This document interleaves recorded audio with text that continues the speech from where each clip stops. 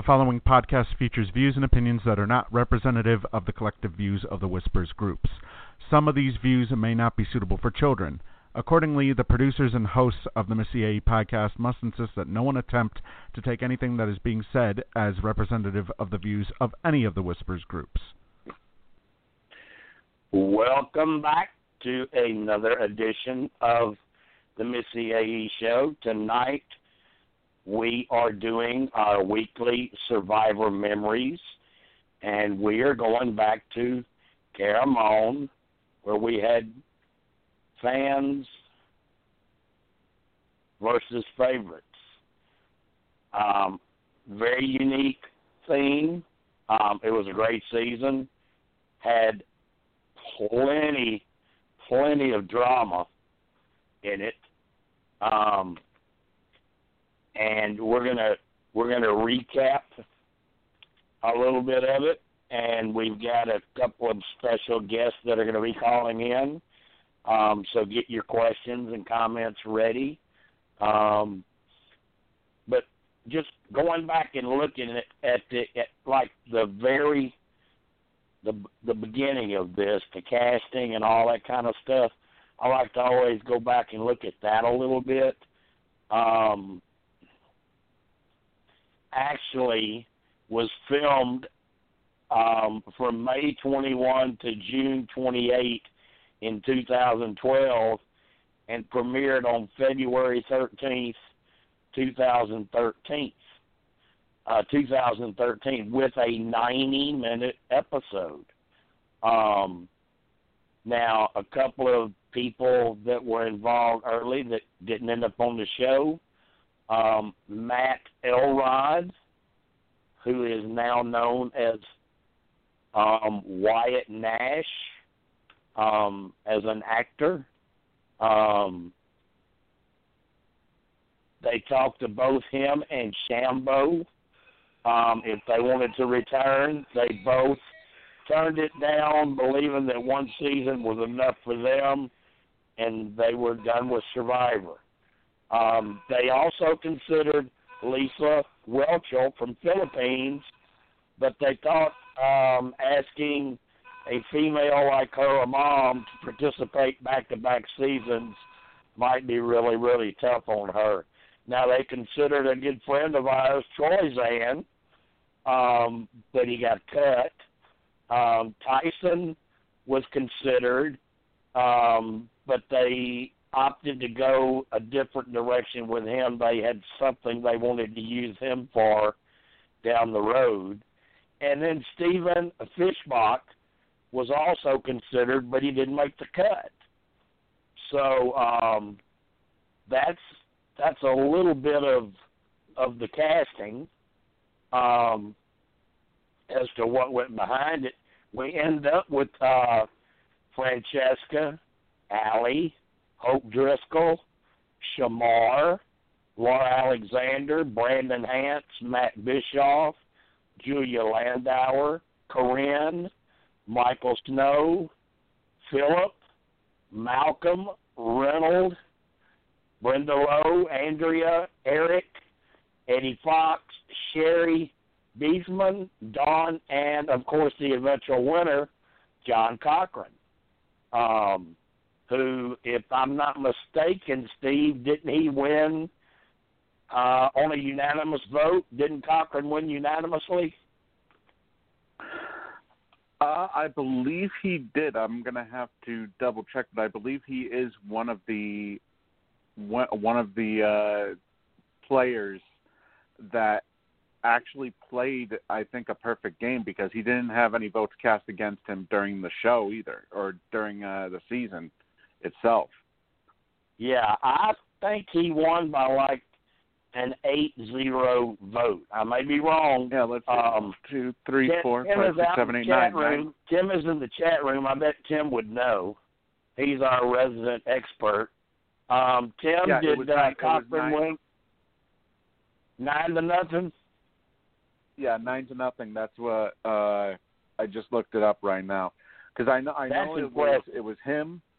It was him, Earl, and JT that had, or at least him and JT that had won unanimously, but he also was the second to play a perfect game, as they call it. Yeah. And then people from this cast, I mean, Andrea and Malcolm, of course, they returned a few more times. I mean, I think they both played 3 times now. They asked Cochran, I don't know if a lot of you people know this, you are if you're in Survivor Whispers premiere.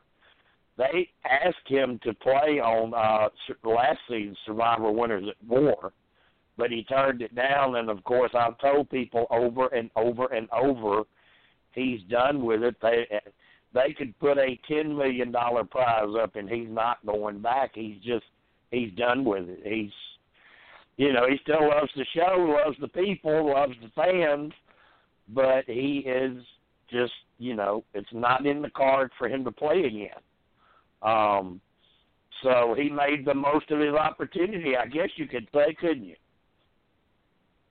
Yeah, I wouldn't blame him with considering the stuff he got following the show because he ended up being hired to be a writer for CBS.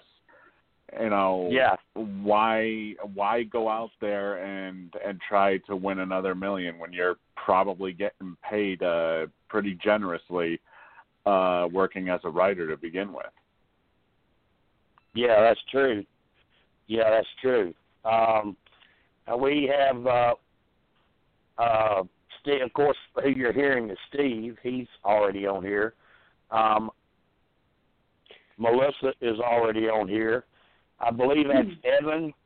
Evan, have we got you on here too? Maybe. And we have just added a caller from the 917 area code. Are you out there, caller? Hey, how you doing? This is Michael Snow. How are you? Hey, man, how's it going? I didn't know if I was going to get you on here or not because I tried to hook up with you today, and I couldn't get anything in return, but you had told me, what was it, over a week, 10 days ago that you were in. So we're thrilled to have you. Of course, you've got a buddy that's going to be coming on in a little bit too. Basically, what we just covered, Michael, was kind of some of the people that didn't make the cut. Some of the favorites who were cut for one reason or another. Yeah, sorry to make you repeat yourself, but I don't know who those people are. Who are you talking about? Let me quickly tell you who I know of, and then if you know of some, you can add to it. I don't know any. Yeah. Okay. Okay. Well, they talked to Matt Elrod, from Redemption Island, who now goes by Wyatt Nash, as an actor. Yeah. They tried to get Matt. They tried to get Shambo. And, when Shambo left Samoa, she said, I ain't never coming back. I don't care how much money you offer. And they both turned it down. Then they considered Lisa Welchel, but they thought back-to-back seasons with a mom like that might be kind of tough. So they decided not to ask her. Troy Zan was cut. He was considered, but he was cut. Stephen Fishbach was considered, but also was cut. And they considered Tyson, but they thought they had something else in their idea down the road coming that they wanted him for. So they eventually opted to just go in a different direction for a minute. It wasn't like he got cut. He was considered, and then they thought, well, wait a minute. We got this coming up, and we can use him then. So the ones I know of, the ones that I know of that were cut are considered were Matt Elrod, Shambo, Lisa Welchel, Troy Zan, Fishbach, and Tyson.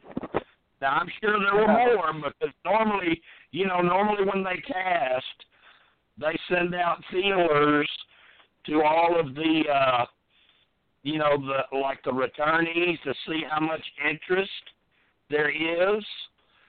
and who they can get, and that kind of helps them know which direction to go in. So you haven't heard of any others besides those, Michael, that maybe were considered? It's funny. I've never had that conversation. Like, I've met a couple of those people. I met Tyson once, and I met Steve. I know Steven from New York when he used to live here, and they never mentioned that. So, but those guys like that, they get called all the time. So they they get called all the time to go back. But I hadn't heard anything. Yeah, and I don't know how much Tyson. I don't know how much Tyson talks about it because I'm not as close with him. I'm pretty good friends with Fish though, and I know Fish keeps a lot of stuff in. He don't say a whole lot. He keeps stuff quiet. Yeah. So. Yeah. All right, here. Your buddies are here. Michael Snow, of course, is already on here, and now we have added, and this is going to be fun, I think, because I can't wait to hear the different opinions coming from one of these two people. But we have added, and ladies first, we've added Tessa Bischoff, and we've added Matt Bischoff. Hello. Hey, Tessa, hold on 1 second. Tessa's like rubbing my ball sack. We're too young to be able to talk. Tessa, leave him alone. If I knew we were having that kind of party, I wouldn't have bothered with the calling in if I knew we were having that. We need a video call. We do, Michael. Yeah. As we know, Tessa. I think Tessa is one of the more popular spouses of survivors with the fans. That's so sweet. Thank you. Yeah, and I think it's going to be real interesting to hear because you got so close to the murders. It's going to be interesting to hear from Tessa, her side of it. Like, had she had a physical? Had she had shots? Had she been prepared for a family visit possibly? Because I know stuff like that goes on, with the family member. I'm guessing she would have more than likely been your family member. Is that right? Yeah, 100%. I mean, 100%. The crazy thing about Caramoan is I didn't know this, obviously, when I was in the game, but there was a twist where there's going to be two loved ones to come out for the loved one visit, right? So Tessa got the phone call, and then she had to find someone else. And Tessa, if you want to kind of elaborate on how Lynn Spillman contacted you and how that all went. Sure. Yeah. Well, I just have to say, if my husband's going to leave me with a 5-year-old and a 2.5-year-old for this length of time, then I better get a trip out of it, right? So I can tell you I cried 2 times while Matt was gone. And the first one was the very first day when he hung up the phone and said goodbye to me for the very last time. I think I actually shed a tear. And then the second time I cried was when I realized I wasn't going on my trip and I still had to take care of the boys. And he was out there taking a trip to Malaysia without me.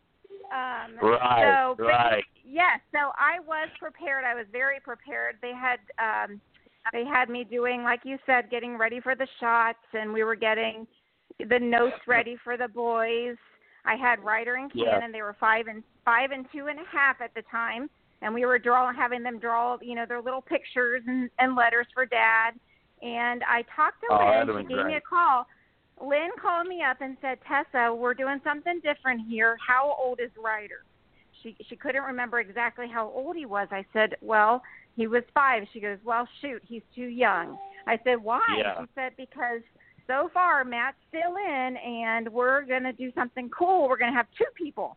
And I was like, you've got to be kidding me. So two things went through my mind when she said that. I thought, there is no way I'm going to be able to take Ryder with me. And then when she said he can't go, I'm like, who am I going to bring with me? And how am I going to leave my you then have the problem of, well, like I've got it planned if I've got to go, who's going to watch the kids? But now what do I do? And strategically, I'm thinking, who is going to make him win $1 million? You know, like I need to pick somebody good. And it was already kind of a tough thing for me at the moment because they were so young. I mean, I had mixed feelings. I really wanted that trip, but I also couldn't imagine leaving my boys for that long anyway. Lynn was very sweet. She said, you got to go on the trip no matter what, you're going. And I did end up, the second person for Matt was that I chose. It would have been, he's a professional BMXer and ramp builder, X Games ramp builder, Nate Wessel, one of his really good friends. He was the guy that would have went. He was the guy that would have went, and he would have been amazing. So we did pick the second person, and that was really cool. It's a shame that we never got to go out there. That would have been probably one of the cool. I know Matt would have been sobbing like a baby if I walked out of that, you know, behind the curtain and here comes his wife. It would have been a very special moment for him on TV that we never got to see. And I think I tend to agree. I've known you two for a long time, and you would have been the type of player to go out there with the goal in mind. Hey, it's great to see him, but I'm here to help us win $1 million. And I think you would have been good out there.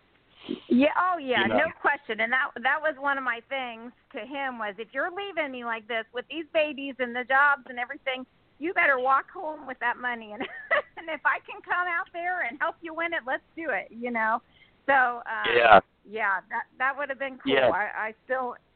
If there's a regret that either one of us would have it all, for me, it would just be that I would have loved to have shared that moment with him out there on the island and never got to. Beyond that, that I wish I would have loved to. Since we had both of you on here, and I've told this story of quite a few times on a lot of different pods that have come up. I don't know. I've done. Gosh, 2 or 3 with Penner and Stacy, you know, his wife, God rest her soul. And we had the same conversation. And I'll tell you a little thing that happened to her, Tessa. You know, of course, she got on there one time. You know, she actually got to be on there. But there was another season where they flew her out, and she gets there, and they tell her, Stacy, we are so sorry you got voted out last night. Oh, gosh, that's awful. Right. I can't imagine. I can't imagine. Yeah, they did let her see him. Good. But, of course, she didn't make the show. But she did get to do all the cool stuff that the people that go out there, get to do. So that would have been. I would have. You couldn't have paid me to experience that and not experience Survivor with him. I would have been furious because leaving my boys like that, I would have been super heartbreaking to make it that far and then be told never mind. Right now, Michael, how did it work with you as far as picking who was going to be your loved ones? Well, as you know, I was much better at Survivor than Matt, right, Matt? So I lasted a couple more days.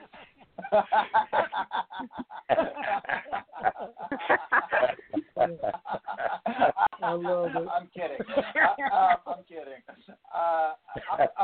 So my partner Pat, he and my sister were scheduled to go out there. They were I guess they were talking to them. That's what I heard about when I came back. So he, my partner Pat, and my father was originally supposed to go, but my father had to go and he had to have a medical thing taken care of. So my little sister was going to go. Okay, all right, and of course, Matt. I mean, you had no idea out there that they were scheduling to have 2. So you were kind of just hoping I can get to that family visit, and I'm going to have Tessa show up, and we're probably going to have a good shot at whatever a challenge is with it being her and me. Oh, yeah, not only would we had a shot at the challenge, but there would have also been a money shot after the challenge when I had my coital stimulation with Tessa in the woods.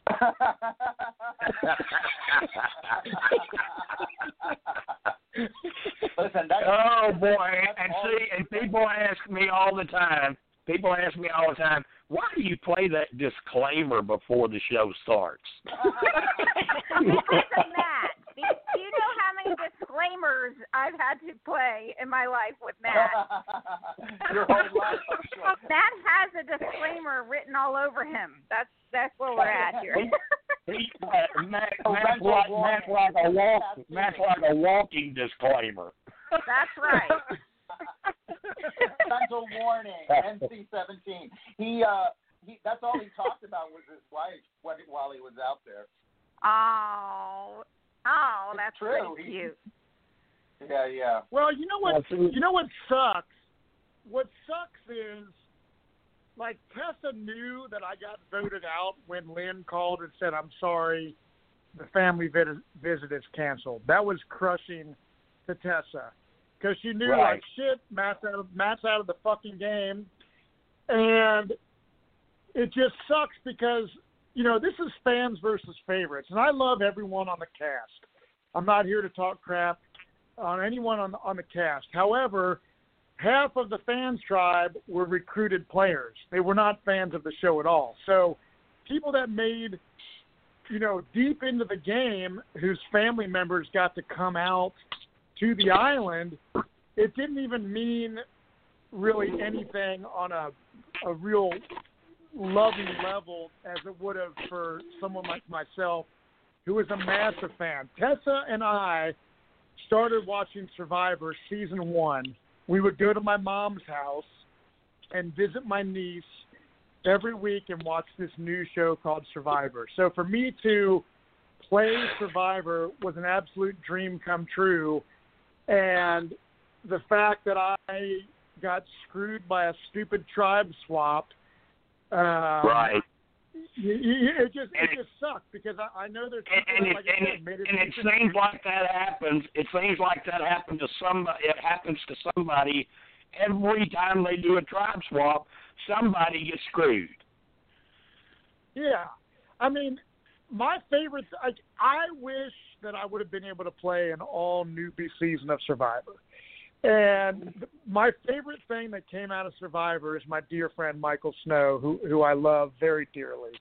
And all the stuff after the fact, being able to podcast about Survivor and go to charity events and meeting all my favorite players and, you know, becoming good friends with Lex and Big Tom and Johnny Fairplay and all these players, that is the gift that Survivor gave to me.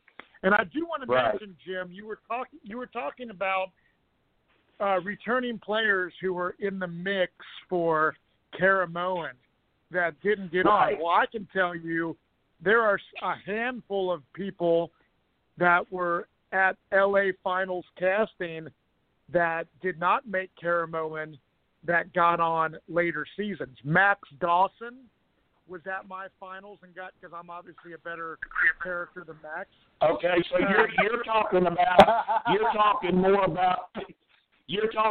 people that would have been on the fans tribe.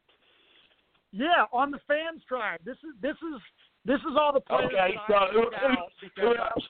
You and Michael both. Who do you guys remember that got cut? You remember Max? Anybody else? Yeah, Tyler Fredrickson, who I also think is a great player who's underrated, and he's a good friend of mine. So Tyler Fredrickson, who made it on season 30, Max Dawson, and then Jeremiah Wood, who was on the Beauty Tribe on whatever season that was. Yeah, I know Jeremiah. So those three players, and Michael, you may know somebody else that I'm not remembering, but I know those three players I would see at the casting finals hotel every day, and I remember like seeing Max Dawson like in his like spandex shorts with a sock stuck in the crotch to make his balls look bigger, doing yoga poses and stuff. Well, I of course, Matt, I can tell you that I knew all up about Max back then. He actually taught a class in college on Survivor. Right. And I met him that way because he was a super fan, and he liked spoilers, so we became friends. And it was weird because he never said, "Hey Jim, guess what? I'm going to be on the show," But I respect that, Right. And like I said, he was a super fan because he even taught a darn course on it, in college. Yeah, he should have definitely been on. If it's fans versus favorites, it should be fans, and half our tribe was not fans. Well, that sucks, and that's one thing that turns real fans off. They kind of don't like recruits, They want to see actual fans get on the show. Right. So yeah, it was shocking when we started to realize that some of those people didn't really understand the game. They didn't really have a clue. Let me ask both of you this, Michael and Matt. Let me ask both of you this. At what point did you figure out, I think we're going to have a mixed cast here. I think there's not enough of us new people. I think something's up. When did you know that? That's a good question. Michael, did you know when we were on the plane that it was fans versus favorites? I didn't know for sure. Well, I didn't know for sure. Like I am a fan, so I had been searching around for the year before casting, everything like that, and I heard there were rumors of the fans versus favorites. So I wasn't surprised, I would say. But when we traveled to the Philippines, we were only the 10 of us. So we were the whole time when we were all together, we were like, well, where is everybody else? So when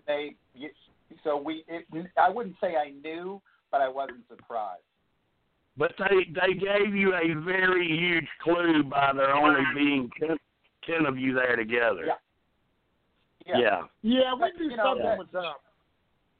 Yeah, for sure, but, this whole experience, every second of it is brand new to you, so you don't know that they normally bring everybody together. It makes sense that they do, but we just were 10 people, and we were just all traveling together, and that's all we knew, Right.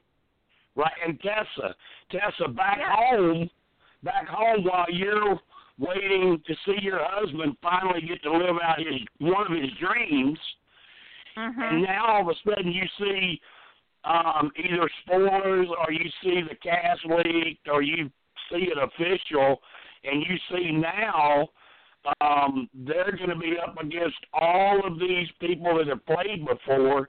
Did you get more excited about that, or were you like, this sucks?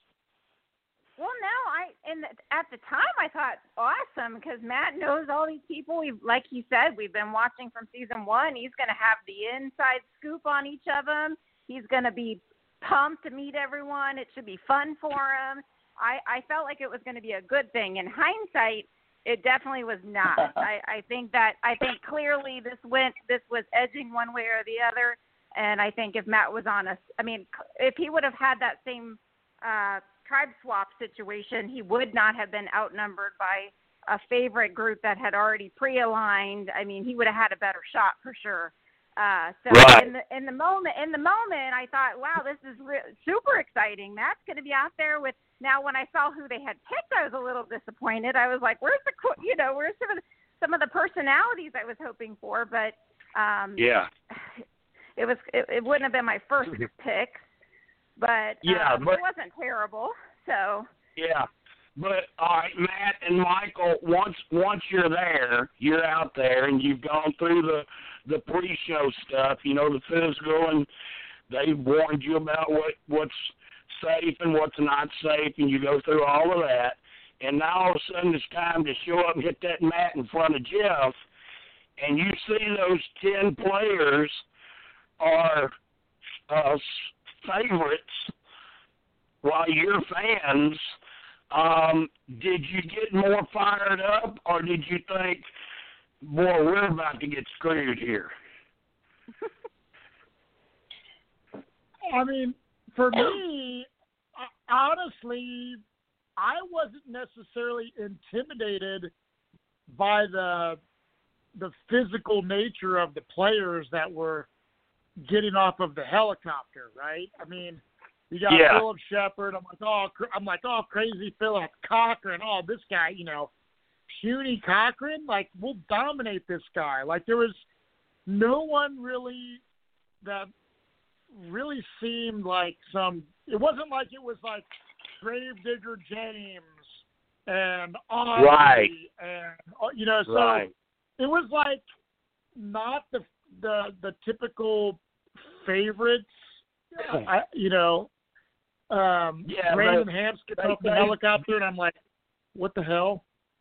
They didn't stack it with the big physical beast, the challenge demons. But Michael, when you look and you see a few out there that are like Andrea and Brenda and maybe Corinne, are you thinking? And Eric, he's had a history. Are you thinking maybe there's been some pre-game talking going on between these people? Maybe they knew about this before we now know about it. Did that come into your mind?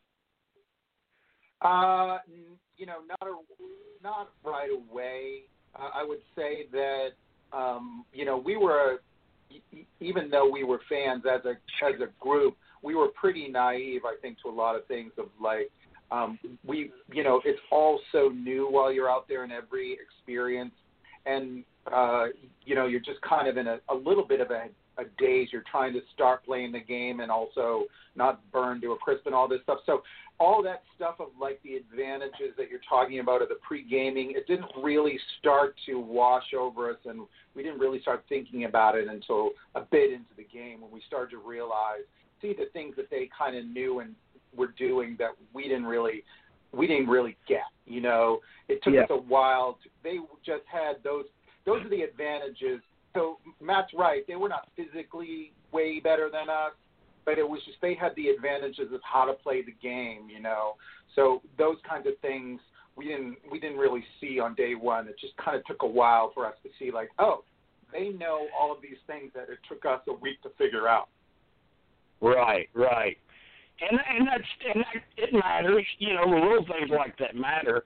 I can tell you from knowing the biggest one that people don't really understand, I think, is the advantages they have in the challenge aren't necessarily physical. Is that, first of all, some of them have played those challenges before or something very similar. Right. And then the other part is the strategizing of how, what's the best way to strategize for a challenge. They knew how to strategize in 3 minutes, how to figure out and do a challenge better than we did. Our team was just arguing about who was going to do what.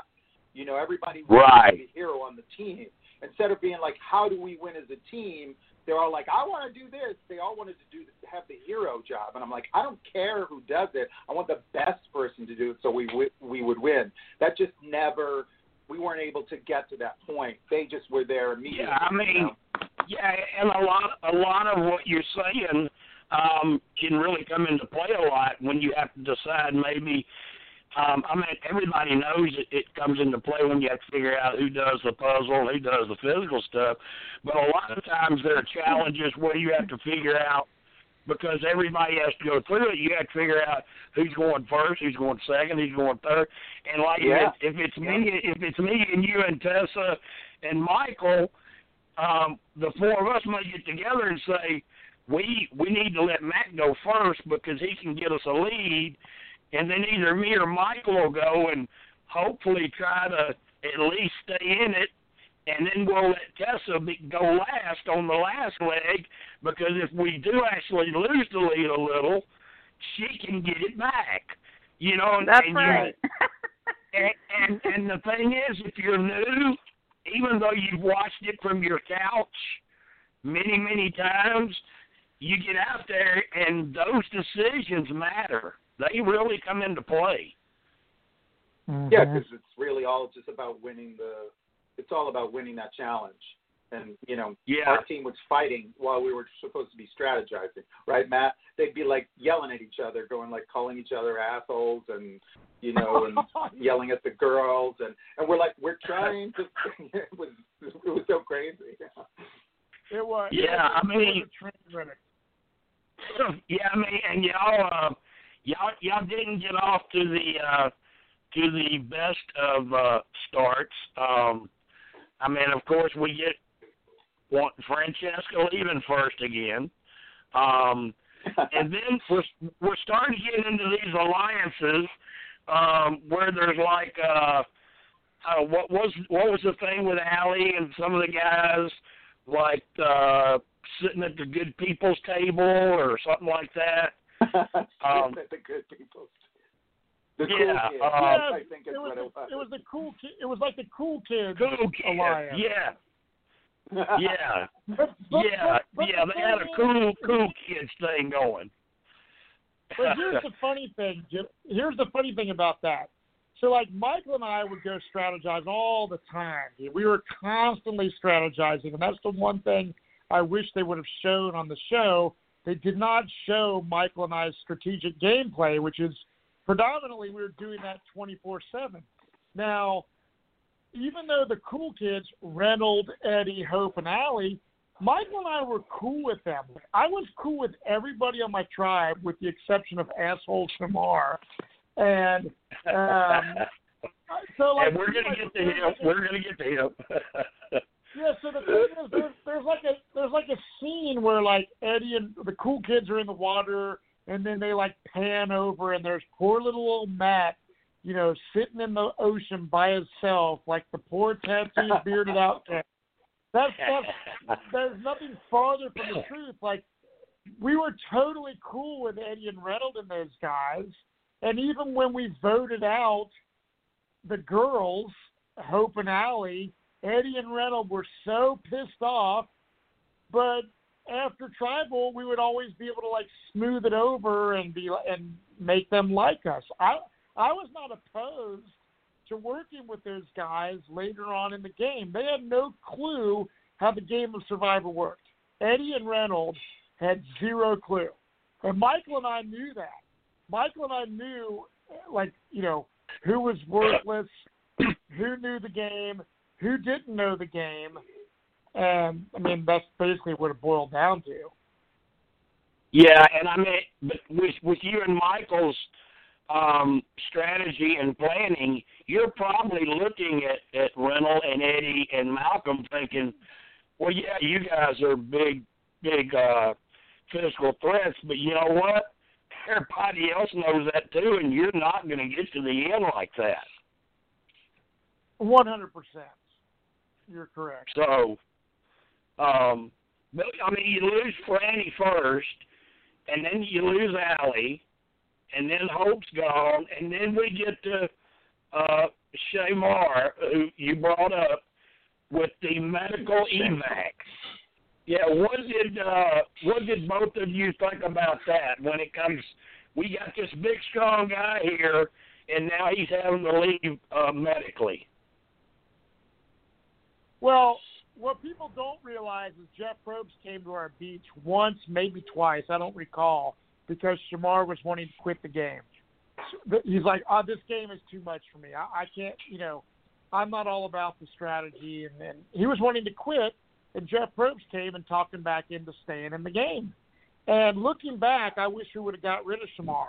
Shamar, when I was at the LA casting finals for Survivor, we would go to like lunch in this hotel lobby, and I would see all these people. I would see Shamar, and I'd smile. We'd be smiling at each other and nodding at each other like, hell yeah, if we get in the game, dude, we're going to be buddies.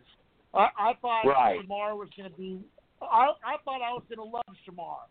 This dude seems cool. I see his Marine Corps tattoos. He's going to be like a fight to the death, honorable guy. Well, that's the beauty of Survivor casting because Shamar was the laziest jerk in the game, and I don't get in I don't fight with anybody, never. And not even 2 hours into Survivor, and I'm getting in a screaming match because Shamar's telling me I'm an idiot for making a shelter, even though Jeff Probst in our pregame thing said, the first thing I would do, you guys, is make shelter because rats will crawl all over you and chew on your feet when you're sleeping. So it rains a lot, make a shelter. So that's what I was doing. And you're sitting there in the middle of where like, I'm building a shelter, telling me I'm stupid because I'm making a shelter and that we should make fire. And then you see Shamar end up having these confessionals of how to make fire, and then he saves the day and gets a fire going. What they don't show is I stopped working on the shelter. There were times we all were trying to do the whole bamboo friction fire deal, and Michael and Shamar, I think, were the one that really got it going when the fire first originally started. Isn't that right, Michael? Yeah. I mean, the Shamar saga is a very sad part of the whole story. Yeah. So, Michael, you didn't quite get along with him either. No, I didn't have any. There was no beef between me and Shamar. He never came for me. He came for every other man in the tribe, but he didn't come for me. I don't think he liked me particularly, but he didn't come for me. So we never got into it between each other. In fact, I'm probably one of the main reasons why I take the blame for him sticking around as long as he did, because I was always like, the positive thing about Shamar was he was so strong, and when you got his attention and got him to focus on something, he was a great asset. Like he was great in the challenges. He was great. He started the fire. Like if he was like a great positive guy, you wouldn't have been able to stop our tribe. I'll tell you that much, right? So I saw the positive in him for a long. People were like, "Oh, we got to get rid of Shamar." I'm like, "Yeah, but we need, when we have him in the challenges, he's amazing. He always, comes through in the challenges." And I was like, "I just want to win challenges, man."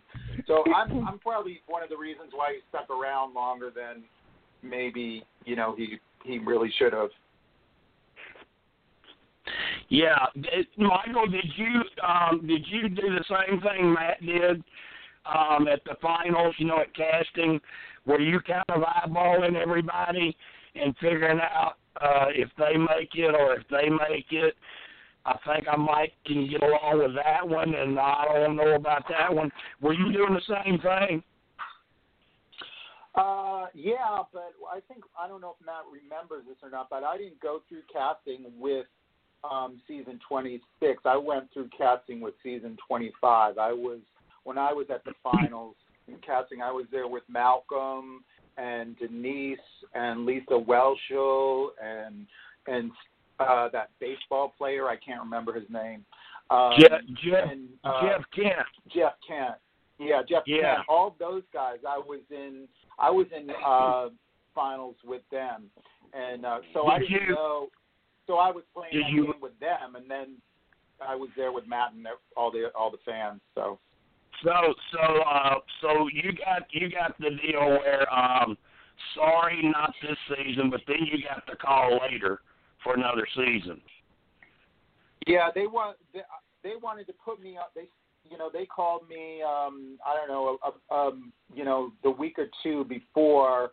I think they were going to have a normal newbie season for 25, and then they decided to throw in Penner and the other guys, right? And Swan, and I think that's when I got pulled. I think that's when I got pulled because I didn't get the. They were like, you are 100% cast for the next season. We're sorry, we're going to make you wait 6 weeks. You know. I can tell you another player they did the exact same thing to. They did that to Colton Cumbie. I know you both know who that is.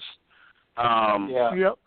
That he had made the finals, and they told him that he didn't quite fit this season that they were doing, but go home and wait by the phone because we are going to use you. And he told me, he said, yeah, you know what I'm thinking, yeah, right, this is the way they tell you goodbye. But he said, damn if they didn't call me the next season. So that happened to him too.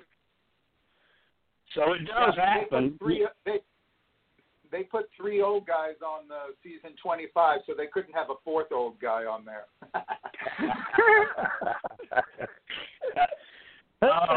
Let me ask you this, Michael. Let me ask Michael this. Michael, when you were at the finals with Jeff Kent and Lisa Welchel, did you recognize either one of them?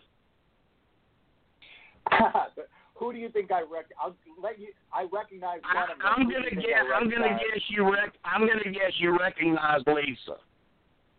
Yeah, I mean, she's the first person I saw. She sat right beside me. I don't know. You take this like psych test. So you take this written test, so everybody's in a room, and she sat right beside me, and I turned over and looked at her, and I was like, "Holy shit, that's Blair!"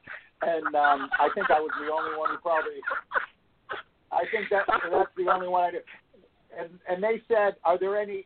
So during the casting, they're like, you know, do you recognize anybody else? I go, I don't know. There's probably some baseball player or basketball player here or something. And they go, really? Who? And I'm like, I don't know. I don't know that shit. Yeah.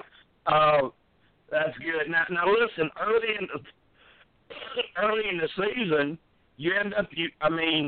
Of course, first you lose Allie, and then Hope, Shamar, and Laura. Now, out of those 4, Matt, which one do you think it hurt you losing the most?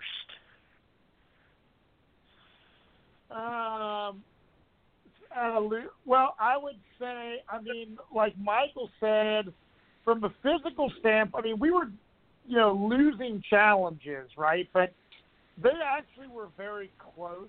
Like every challenge, we didn't get completely annihilated. Like like Michael said, if we would have had our act together a little bit better on the planning of who's going to do what, I think we could have won a lot more challenges. So from that perspective, I would say Shamar, even though watching the episode, watching Caramoan back, I wish Shamar would have been gone day one. Because it just, the first half of the season was not showing the strategy of Michael and myself and other people on the Goda tribe. It was Brandon Hams and Philip Shepard drama, and Shamar.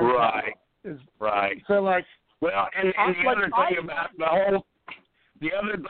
Matt, about the whole Shamar thing is, if you've got somebody out there, I don't care if he's big as Big James Clement or as big as Austin was or any of those people like that. Tyrone Davis, if they don't want to play and they're not into it, they're not going to help you. So basically he wasted 10 days of your tribe's time.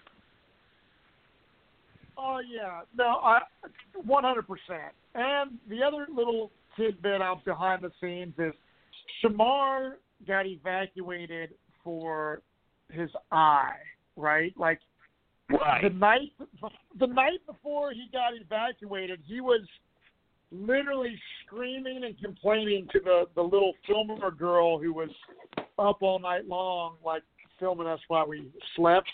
He was like complaining about his eye and whatever, and he got evacuated because of his eye. But I learned later on he got a really bad infection from a piece of bamboo in his finger, and that was a way worse injury. So if he wouldn't have, he had to get like surgery on his finger in the Philippines. So finger issue was a way bigger issue than his eyeball, and his eyeball is what got him, medically evacuated. But he would have been evacuated from his finger like the next day, So he was leaving. He was leaving one way or the other. That's correct. Yeah. What I want to say, Dan, I know Tessa's going to have to go soon just to deal with the kids. If you have any other Tessa questions, I would advise to do it sooner than later. In fact, I do. I was fixing to bring her into this because it's kind of weird because most people don't know what happened, and now, Tessa, you're all ready to go out there and help participate and hopefully win your family $1 million or help win $1 million. Mm-hmm. And of course we know what happened, but when he gets home and you already know he didn't win, Mm-hmm. Oh yeah. And I'm wondering, because a lot of the ones that make it all the way to the end, some of them are kind of mean and cruel, and they don't tell their family. They act like, well, I don't really know if I won or not. I know I was in the finals, but I don't know. How do you think Matt would have been had he lasted that long and he got home? Do you think he would have tortured you like that? Or do you think he would have said, hey, baby, I really think I won. I think I got the votes.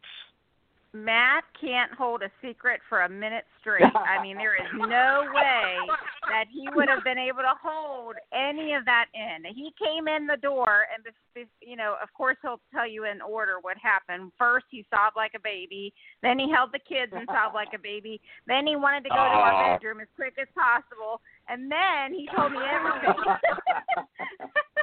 So, there's no way he would have held it. And I got to just intervene and say thanks to you. You kept me sane the entire season at home. I was dealing with the boys, but I was following your spoilers. And for some reason, you seem to have quite a bit that season.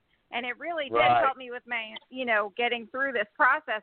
I knew that he had been gone just based off of kind of how you were showing some of those spoilers. And then with Lynn responding to me, she didn't actually say that he was out. She just kind of said it without saying it. I don't think she, legally we're supposed to say, but I got the hint loud and clear. So anyway, thanks for your support without realizing it. It was really helpful to see all those little inside scoops from you the entire time. Yeah, we have a lot of survivors, and some of their spouses are parents.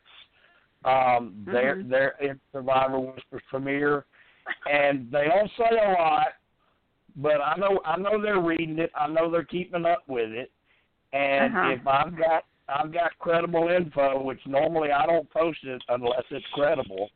I know they're reading it. I know they're getting it. So. It's not a shock that you were keeping up with that, but I'm glad to hear it now. I'm glad you finally told me. I think it's funny. I remember you had posted, I think it was a picture of Jeff landing in Manila, Philippines, I believe it was, and it was a photo of him at the airport, and that's how you kind of announced that.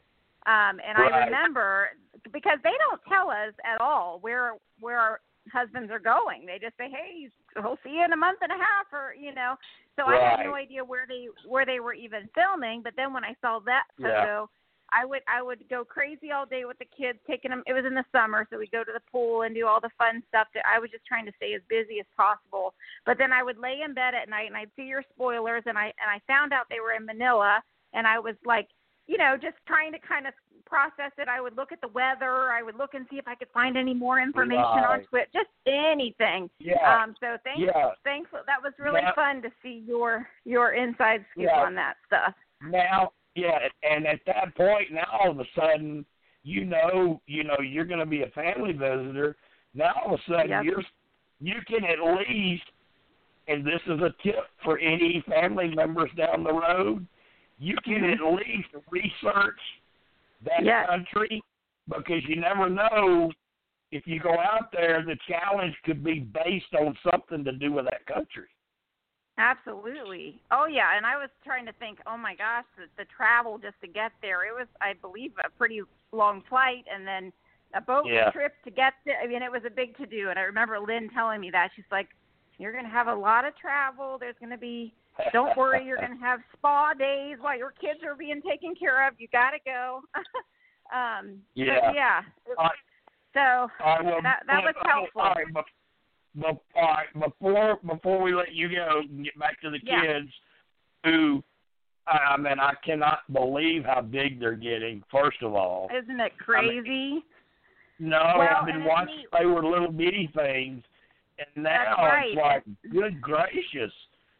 I know, and it's cool because Ryder, he's actually 14 and Cannon's 12, and now Matt always has had Survivor, part of our family. They're watching it with us.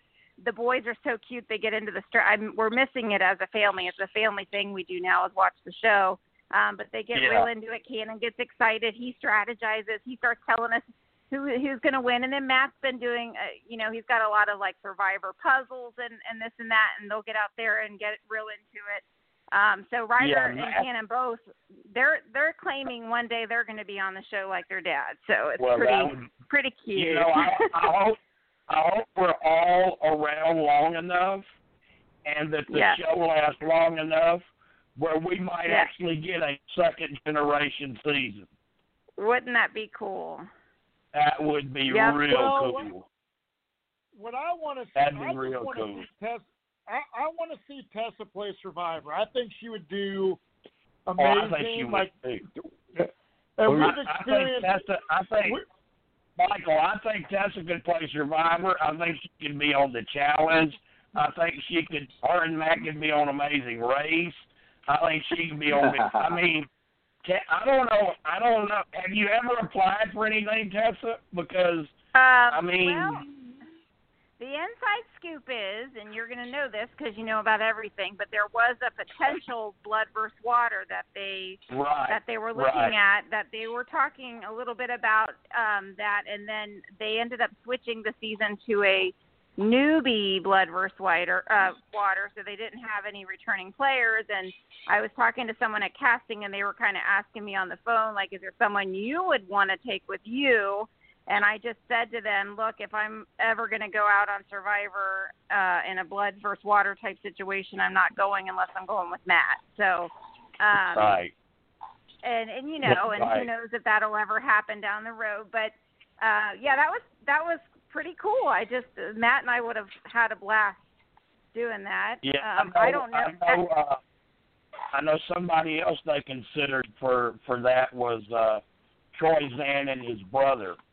And they ended up going another different direction. With Troy Zan, everyone should know this is one of those guys like Matt and Michael and you, Tessa, that's been a super fan. Troy tried for years to get on the show before he finally got on. But Tessa, I love Troy Zan. Yeah, Tessa, before we let you leave, we do have a few other callers on here. I know Teresa's on here, Steve's on here, Melissa's on here, Evan's on here. Does anybody have a question for Tessa before we let her get back to the kids? She answered my question. I was going to ask if you would ever do a Blood versus Water thing. Would I do it? Would you do it now, Tessa? Well, I told Matt during the whole thing, you know, my kids were younger, so I would always say to him, Mom comes first, and then, you know, but now that they're older, it would be a lot easier than when they first originally talked to me about it. I think, I mean, there is no way I could not do it, because that would be Matt's second chance to get out there. I don't really have a choice. I would 100% do it to support Matt and give him a second shot, and I do think that we'd have I really think so. Oh, I think y'all would be a great pair. I think you'd be a great pair. Because I go back to one of the things Matt said. He thinks he would have done a lot better in an all-newbie season, and I totally agree with that, too. I totally agree with that. We would have a lot of fun, I'm sure. Yeah. Yeah, somebody else had a question, I think, for Tessa.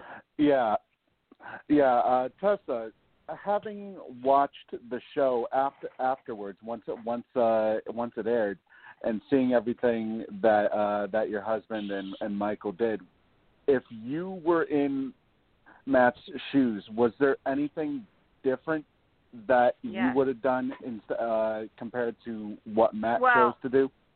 Yes, I think Matt is the kind of guy, he wears his heart on his sleeve. He went with the honesty approach with Dawn, and they were really hitting it off, and he felt comfortable sharing with her. He did not have an idol. I think that was the play. People trust Matt. He's loyal, and that was his choice. He decided, I'm going to go ahead and just share this with her, hopefully to get in her good graces. I, however, would have probably looked at the numbers and known I was out of luck here. I'm outnumbered. I would have been scrambling, coming up with an idol story, some sort of, you know, I know he was looking for hidden immunities and things to try to save his butt, but I would have been trying to do something. I don't think I would have ever admitted I didn't have it. I would have been playing something, playing a card that I did have it, or trying to flip one of the other guys. I wouldn't have been so nice about that. I would have felt that this is my last shot. I got to do something here. But that's just Matt being himself, and I think I don't hold that against him. I know that's how he got where he is, and I think on a newbie season that probably, we've seen it on other seasons, that honesty approach helps somebody. So I just think it was just a bad luck, and I just don't think that the cards were playing his way that time. But for me personally, that was the first thing I said to him. I said, you know, he knew I was going to critique his play, and I said, why didn't you do that? Why didn't you do this? Why didn't you, you know? But I do understand where he's coming from with that, and I think that for him that was the right move. So, hopefully that answered your question. Okay, yeah, I think it did. And I'm glad you brought Dawn up, because I almost forgot. But I needed to let everybody know that she sends her best regards, and she wanted to be here tonight. I've actually interviewed her before. She wanted to be here tonight, but it's her daughter's birthday, so she couldn't be here tonight. Dawn is very sweet. Happy birthday to her daughter. I do want to say thank you to. Thanks for having me on here, and again, thank you for your spoilers that helped me get through the season, and I enjoy being part of your Facebook groups, and if you ever have any questions for Matt and I in the future, we're happy to jump on for anything, so just reach out to us again. Good. Well, and, I do know there's one more question, but I don't know if she's got the guts to ask you, but Melissa, I'm coming to you, and I don't know if you know what question that I'm going to ask on your behalf. Do you have any idea? No, but you better be nice. Go ahead. Melissa has been stalking your husband's Facebook all day, listening to music videos and looking at pictures and stuff. And she likes his new look, and I don't know if you know or not, but Matt even confirmed in Whispers today. Well, my wife does too. So, what about this new look, Tessa? Oh my gosh, we're referring to as that ugly rat tail that was hanging from his chin. Okay, so just to be fair, I've never. Max, she called it an ugly rat tail. It's been called a few names. Let's just say that. But I will say I've never seen Matt without a beard, so it's not that I have any problem. I actually love beards. I think they're great. I just don't love the dread. And it was okay at first. He had it on Survivor. It probably still smells like a little bit like the beach there. But I am so thankful that we had an excuse, the 20th anniversary, to have a reason for him to feel compelled, that and ripping it himself. He had ripped half of it on accident. But I am not sad about this choice by any means. Thank you, Jesus. All right. Now, see, Melissa, I asked a very nice question on your behalf, didn't I? Yeah.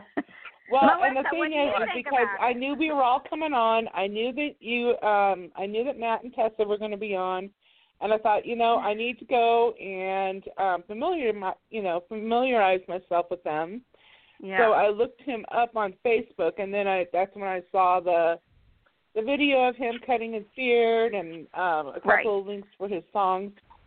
So I wasn't really stalking, but a lot of Tessa, Matt, and Michael, a lot of the people that you're hearing these questions from are some of my mods who help operate all the Whispers groups, and I tell them things behind the scenes. We have a mods-only group where just our mods hang out and we discuss stuff going on in the groups and if we've got a problem or if we're going to promote something, whatever. So I did let the cat out of the bag last week that it looks like we're going to have Matt and his wife, Tessa, both. And I told them why I thought that was such a great idea because of how well it worked with Penner and Stacy. And I do think it's been great to get to hear your point of view and to back up, just so everybody knows, she is in the Whispers groups. You can find her in there. Her name is Tessa Bischoff. You can find her on Facebook. And then Michael can brag and say, see, I told you she was hot. I told y'all she was hot. Oh, you're sweet. Thank you so much. I love being part of your group.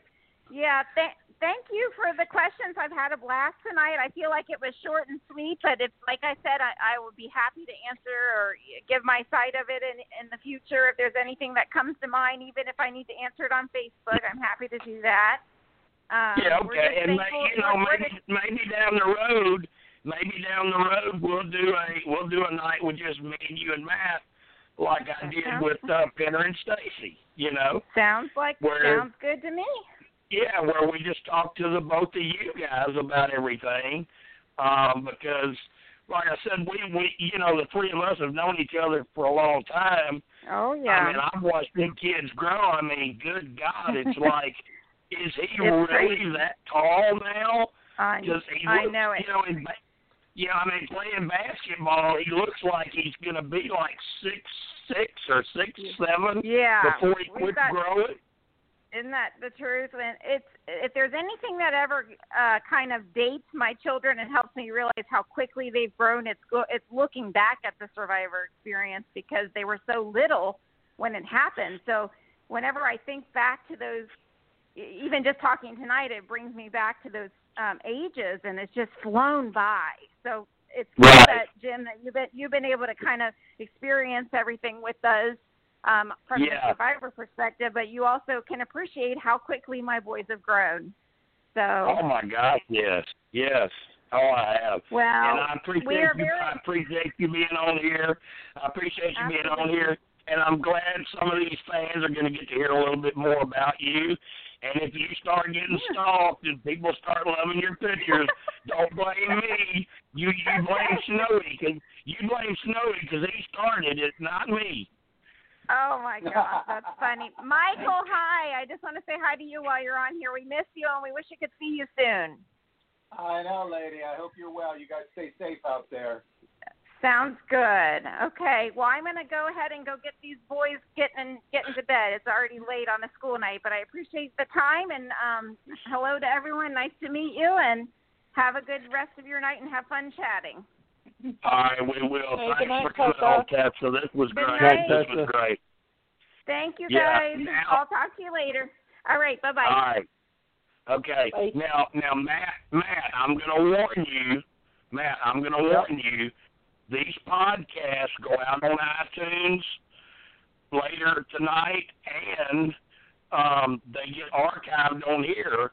So if you say something about her and she listens back, she's going to hear it. So be careful. I'm just telling you. Well, I have been through that with my wife. There's been times I've said things, and I don't even have an idea that she's gonna listen. And then, like 2 days later, she's like, "Hey, do you remember the podcast you did on Tuesday, the 12th, and around 8:30 you said this?" And I'm like, "Wow." Yeah. No, I don't remember, but you do. There's nothing that I say all kinds of crazy stuff all the time.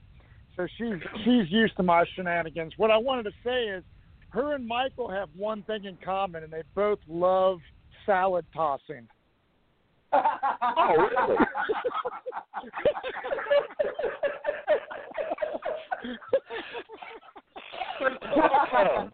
Well, once again, I will say, I'm glad we play the disclaimer each night.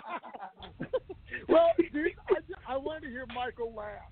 Because I tell you what, as much as Michael and I strategized, we literally had the most fun out of anyone out there playing the game.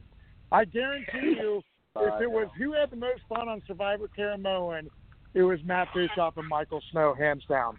Yeah, for sure, yeah. Well, now we're about to come to a part of the show that it gets real dramatic, gets way more serious, and I want to hear what both of you have to say about it, how it played out, how you felt about it. Were you worried about it? Were you worried about the females who seemed scared about it?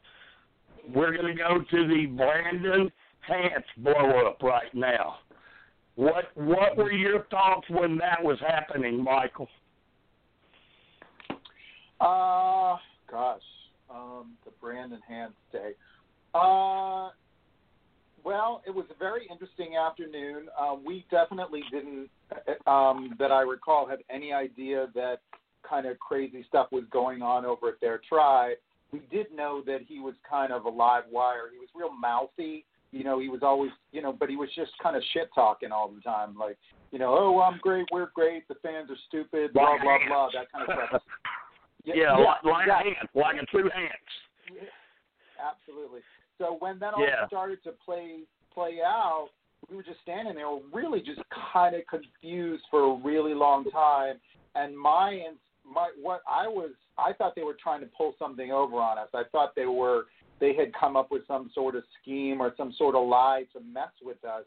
And then the longer the whole thing went on, I was just kind of like, oh, this is really going down. This guy is kind of I didn't think he was losing his marbles or anything like that. I just thought, like, this guy is so angry and he just wants to get out of here.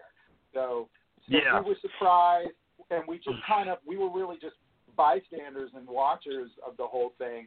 I wasn't scared at all, I think now when you got to the jury, did you hear more details about what really happened? Yeah. I think we even heard more about it when we had the tribe swap, if I'm remembering correct, right, Matt? I mean, we were just kind of like, "Oh, tell us about it," and they told us about it, and we knew that. I mean, it came when we heard that he had thrown out the rice. We were just kind of like, "Oh, he threw out the rice. This is I mean, that sounds like such a little thing, because it's happened on so many seasons, but it's such an essential." Right. That's all we have, right? So we were just kind of like, this guy is, they need to get rid of him. So we knew he was kind of a whack job, but when we got in the tribe swap, I think we kind of grilled, Don and Corinne and Cochran and Philip to find out what happened. So they told us. Right. What about you, Matt? What did you think about the whole Brandon Hance situation? Well, when we go, thinking we're going to a challenge, and then the whole thing came to a head where, Brandon and Philip are getting into it, and Brandon walks over, and Jeff Probst is massaging him, and they're yelling, and obviously the returning players were really distraught, and they were crying, and it was obviously a really emotional thing. So for me, I was thinking, oh my God, as a fan of Survivor, I was thinking, this is an unprecedented event in Survivor. I've never seen a meltdown like this in previous seasons. I said, this is crazy. Like, I'm a part of Survivor history, whether it be good or bad. This is something that's going to go down as an infamous moment. And it was very intense. And I also felt like, we're the newbie tribe, the go-to tribe, right? And we thought, oh, man, these returning players must have everything, they must have, like, a really fun camp, and they got their act together, and everything is perfect, and they're winning challenges. Little did we know that it was majorly fractured and a lot of drama going on. So it actually gave me hope, Yeah, and see, the thing about it, Matt, was we spoke earlier, like, well, hey, we're not scared of them. They don't have a whole bunch of big, strong competitors. But what they did have, as it turned out, were some players that really ended up getting involved in some crazy drama stuff, which actually hurt them kind of middle ways, but then maybe towards after he left, maybe it pulled them together. Right. Oh, yeah, 100%. I mean, Brandon Hance was the cancer of that tribe. I mean, Philip obviously is Philip, but the real drama stemmed from Brandon Hance and his unstable behavior. Right. So I was glad that happened. I was glad that we didn't have to compete or go to tribal council, and that he was gone. I mean, I remember I think Julia was like, oh, I was hoping we could really play in a challenge to win. I'm like, I could care less. I'd rather save my energy. Yeah, right. Long as one of them leave, I don't care. That's basically the way that I felt. But it was very intense. And I will say as well, when I got to Ponderosa after I got voted out, Brandon Hance was not there. Brandon Hance had gone to Ponderosa. I was fixing to bring that up because that is another thing. Tessa did mention earlier that, there were a lot of spoilers that year I posted in Survival Whisper Premiere. That was one of them. I told people that he went so crazy and so batty out there, they didn't even let him stay at Ponderosa. And what happened was, Matt, what they tried to let him stay there, but then he got into it with the staff at Ponderosa. The ones that worked there and helped cook and clean and do everything. He got into it with them. So that's when they said he's got to go. He's got to go. Right, and the thing is, when I got to Ponderosa and Brandon Hance wasn't there, like Hope and Allie and some of the other girls, they were like super bummed out because they're like, this guy gets to go crazy and gets to go back home to the United States, and we have to sit here at Ponderosa. They wanted to go, like, they were so devastated over the outcome of their Survivor experience. They just wanted to go the hell home. And when Brandon got to go home, like, see y'all later, I'm headed back to wherever, Texas or whatever, that was really devastating for them. So I felt bad for the girls. And when I got to Ponderosa, Shamar wasn't there either because he was in the hospital. So when I went on my pre-jury trip, dude, it was me and nothing but women. It was literally, I was the only man there. And it was so funny. We went to Malaysia, and I remember my stomach was so jacked up, and they had to roommate me with one of the girls. So I was like sleeping in a hotel with like Laura. And one night I woke up and my pants were saturated with shit. I sharted all over myself. And I was like, holy shit. So I went and took a shower and I threw my underwear and Laura's like, what happened? Like, what's going on? I'm like, I fucking shit my pants in my sleep, and we just laughed about it, you know. It's like, it was disgusting. Yeah, but that's the other thing I want to say is like, I was gonna bring that, Matt. I was gonna bring that up. I was gonna ask you to talk a little bit about the pre-jury trip because even though you're disappointed that you're not still in the game, those trips can be pretty cool. Did you guys have a lot of fun bonding with each other? And was Jody with you? Who was your handler? Who did you have with you?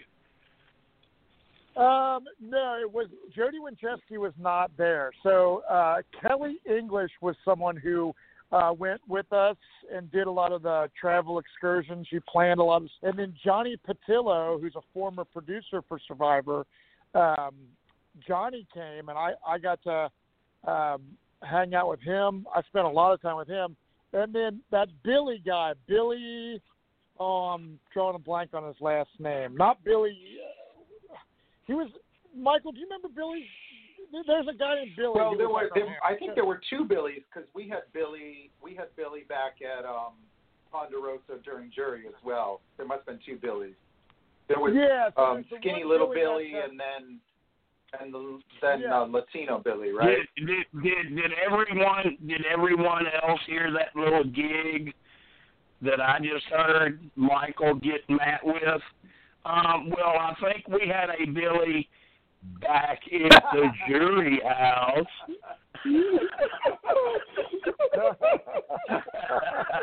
Oh, that's funny. But I'm not digging on him. But Matt, I don't usually do that, do I, Matt? Close. But Matt, you did get so close. You got so close. I mean, you got voted out on day 16, and then Julia leaves on day 19. When you're at Tribal on day 16, are you pretty sure it's going to be you, or do you think there's a way out of this?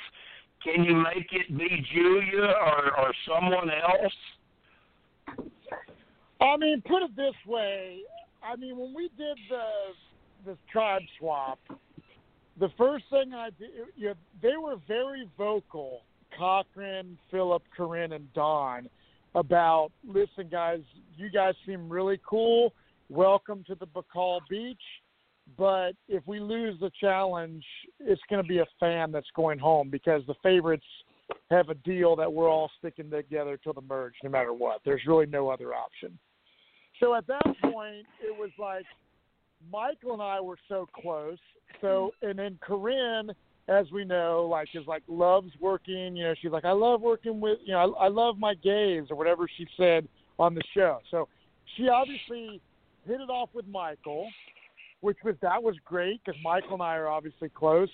I hit it off with Don immediately because I was a pro BMX bike rider, and I started talking to Don about BMX, and she's like, oh my God, my son's going to crap his pants when we find. So in my mind, I'm thinking, wow, Don and I are both parents. she's got a big heart. I got Dawn in my back pocket, right? Well, little did I know she's the one that, really wanted my ass out of the game. And I was looking at Dawn based off of her first season, right? I didn't know how cutthroat she was going to be this time. So, did I think that Michael and I were like, let's get out Julia, which I love Julia, but I just wanted to stay in the game. Looking back on it now, I mean, I don't have a lot of regrets in Survivor, but looking back and knowing how Corinne got screwed by Phillip and how watching, her confessionals about how Phillip drove her crazy, I think Michael and I maybe could have tried to convince Corinne to get out Phillip Shepard, potentially. I don't know, Michael, if you think that would have worked at that time, but based off of watching the show back again, I mean, that would have been the best thing Corinne could have done, I think. But I don't know. Do you think, looking back on it now, Michael, that could have been possible? And you guys just thought, let's keep Corinne in with us, and let's just go after Phillip. Yes and no. I agree with Matt that would have been the best move, but I don't think it would have happened. She didn't want to make any moves. Like that's the problem. We should have made a move, every tribal that I was with her, and she didn't want to. She was always wanted to wait for the right moment. She was more cautious than anybody, believe it or not.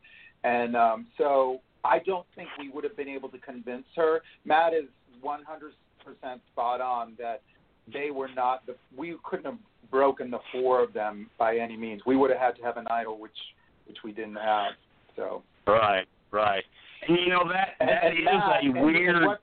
I just go ahead, Michael. One quick thing. So what Tessa was saying earlier about Matt being like too honest at that moment in the game, that is the truth. That is what happened. Like, I'm sure he knows it and has thought about it a million times, but he was just, so open, and he wanted to be, he thought being honest, we didn't see a chance. So we're like, okay, we're going to let them know that we will sacrifice Julia. And, we're ready to do this. And he was like, we're going to just really open ourselves up to these guys. And what he did, and they were afraid of that. They were like, and the reason they got rid of him and not me is because I didn't open up like that, and they were like, well, he doesn't say anything, so maybe he does have an idol. I didn't say it. That's all. That's what kept me, is I didn't say it. He did. He said he didn't have an idol. So right, honest, but the whole time, but the whole time, what you two guys may not have known. Well, I know you probably didn't know it back then. I don't even know that you know it now. Cochran, Dawn, Eric, Brenda, and Andrea all had a pregame alliance. Oh, yeah. Yeah. No, we didn't know it then, but we found out kind of slowly that about pregame alliances for sure. Yeah. So, yeah, there was some talk. There was some talk, before it even happened. But and golly, Michael, that's a great point you bring up about Corinne being a player who is like actually playing kind of passive and saying, I'm waiting for the right time, I'm waiting for the right time, I'm waiting for the right time.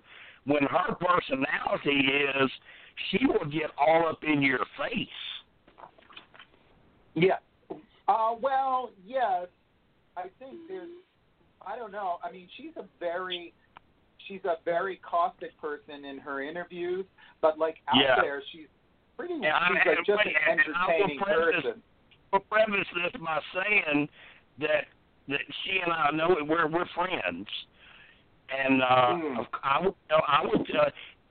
would tell her tomorrow, like, Corinne, I can't believe that you seem to have played so passive.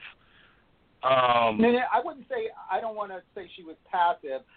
She was just waiting for the right. I guess, yeah. I mean, I don't look at it as like, you know, I don't want to be dissing on her. You know, that's not what I'm saying. I'm just saying she was waiting for the right moment, and she, you know, there's two ways of playing. There's nowadays everyone's like super crazy aggressive and needs to make a point.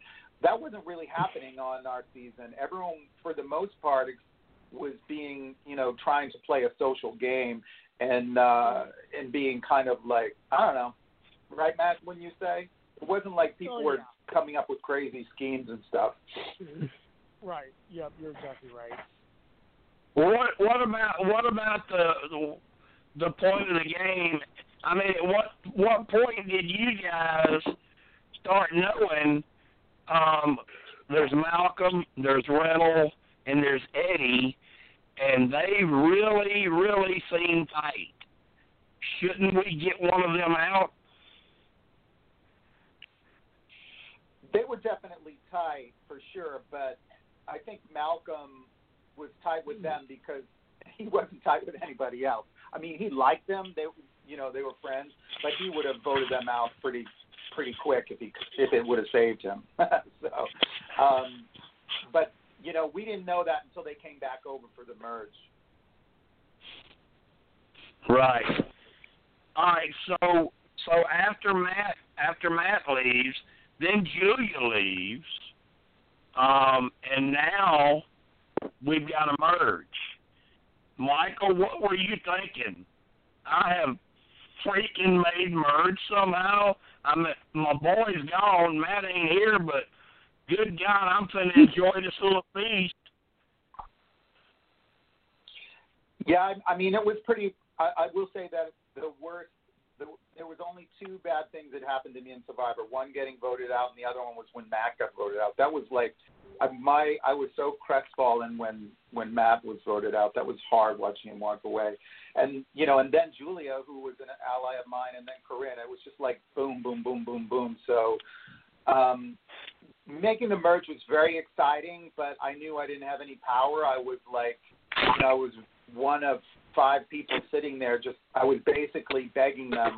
I was like, you guys, let me work with you. Let me work. I was just trying to blow wind up their ass, you know, for like 3 days, and trying to get them to bring me in and then play with them at the merge.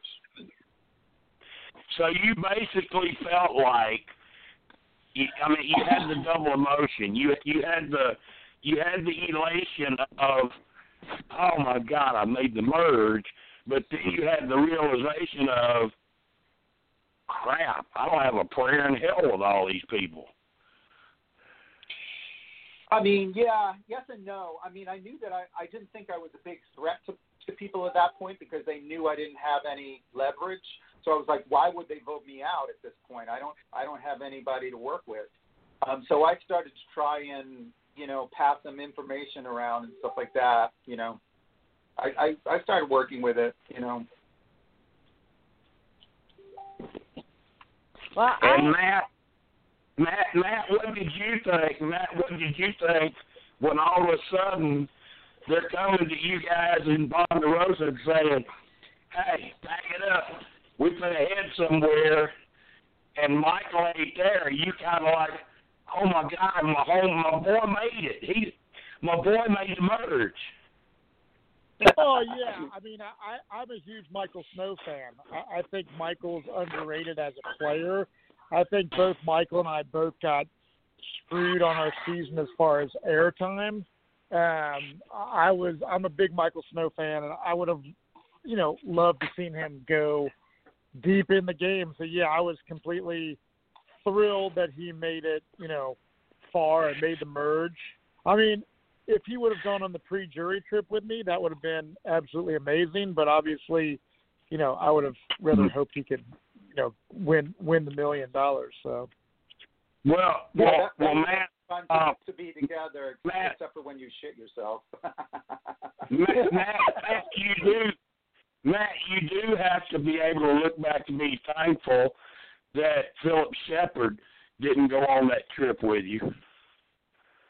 Oh yeah. God. I mean, so like everyone. I mean, here's the thing. When I got voted out of Survivor, I was devastated. When I Jeff Probst, you asked me earlier did I know it was going to be me. I thought, okay, hopefully it's Julia, but the second that my name was read one time, I knew it was me. As soon as they're like, Matt, I was like, okay, I'm done. When I got voted and out, that is such a horrible feeling. I've hosted. Crap, I've lost count of how many Whispers games I've hosted, online games where I host them. I do the tribals, I do everything, and over 30. Yeah, and it's still to me, just being the host, and watching how these players play so hard and they want to stay in the game so bad. It's a bad feeling. I wonder if Jeff ever feels that way when he's snubbing that torch, or do you think it's just his job? Do you think he really feels bad for you at times for some people? Yes, I do, because I do want to say this, whether this is blowing smoke up my ass or not. Two things happened after I got voted out. I get my torch snuffed, and then I walk down the path after I'm exiting the game, and I go to this like waiting area, right? And Jeff Probst ends up coming up to me, and he's like, Matt, what happened, dude? He's like, this sucks. He goes, this is the first big blow to the season. You going home, is what he told me. He said this is a major bummer. Wow. He said I think the fans are going to be really bummed. So that was like in my mind. I'm thinking, oh, this is a good sign. Maybe I made a good impression. Well, that was a compliment. Called back one day. Yeah, that was a compliment. And then Dave, I think his name's Dave Burris, like one of the main guys, the Burris guy, who's like one of the main executive producers for the show. I think his name's Dave Burris. Him and Probst are like the two main guys, right? So, because what's his Fournette? I never met that guy. I never saw him at casting. None of that. So that Dave Burris guy walks up to me. So Burris walks up to me, and Burris was like, dude, it was so awesome having you on the show. It was a real pleasure to watch you play the game. And so I started feeling good about myself because at the time I was like, man, I feel like I played the best game I could play with the cards that I got dealt. And then I went to Ponderosa, and then I got the whole pre-jury trip, and then I found out I'm going to make, a pretty decent amount of prize money, and then I get to go on this CBS paid-for vacation, and I was in the game for 16 days. I was going to be in like 6 episodes. Like, overall, I tried to make the best out of it. And when I got to Ponderosa, all the girls that were there, they're like, oh, you're definitely going to get asked to play again, Matt. Like, you were awesome. They're all pumping me up, right? I'm a big personality. Matt, I'll be 1,000% honest with you. I cannot believe, and I'm not just saying this because we're friends, and you're on the show, I cannot believe they've not cast you again. Yeah, I mean, they have not called me one time. They called Tessa on that second Blood versus Water. Caitlin Moore called Tessa and said, hey, we're looking at doing this Blood versus Water. Will you send a... Actually, I'll tell you how it worked. After I played, I contacted Lynn Spillman and I said, hey, even though I played, could Tessa apply on her own to play Survivor? And at the time, Lynn Spillman said, yes, have her send a video in. Tessa sends a video in. It's a fucking badass video, dude. Tessa sends a video in. Caitlin Moore calls her. Caitlin Moore calls Tessa about Blood versus Water too. And they said, hey, would you play with Matt? And she's like, 100%. And then they're like, well, if we did something different, who would you play with? And she's like, well, maybe my sister, but probably not, just Matt or whatever. Well, they wanted me and Tessa to make a video together. So we filmed a whole casting video, her and I, which no one's ever seen before. I've never publicized any of my videos. So we made this video. We started filling out the paperwork and all that shit for Blood versus Water. And then it was like crickets. We didn't hear anything. And finally it was like, oh, hey, sorry, we went a different route. And it was Blood versus Water 2. when Keith Nail and all the newbie Blood versus Water people. That's the last time I've heard from Survivor, you know. And I've stayed active in the community, and I don't live my life thinking that I'm going to play Survivor again. I have an absolute badass, amazing life prior to Survivor and after Survivor. Amen. Survivor was Amen. So, but I will give you this, Matt. Matt, I will give you this. You and I are in a select club together. You do have a fancier grill outside, but I think it's a toss-up between you and me as to who cooks the most, because I cook all the time, too, for our family. Yeah, that's awesome, man. But I tell you what, I would give anything to play Survivor again. I'm disappointed that I can't really complain about my edit. Like after the show, and I got recognized everywhere I went. Everywhere I went in Cincinnati, hey, it's the guy from Survivor. Can I get a picture? Can I get an autograph? It was literally like you're a celebrity here in Cincinnati for a time period. It was a really big deal.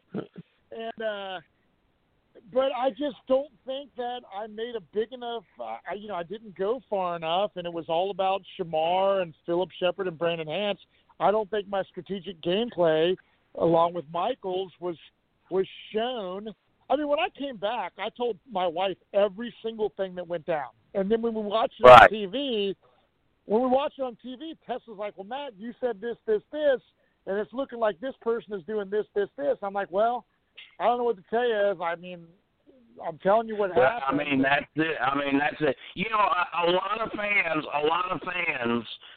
will, of course, we don't allow the abuse in Whispers. I mean, we don't allow trolls to attack players.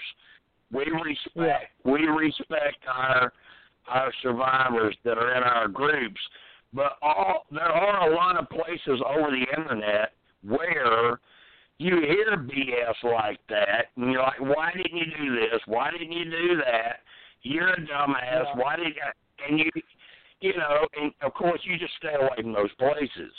But you know, I honestly, I mean, because I get into the production side of stuff. I get into that, and I know. I mean, you know, a lot of players will say, I can't help how they edited me. There was a lot of stuff you didn't see. It's a 45-minute show, and there was so much more that happened.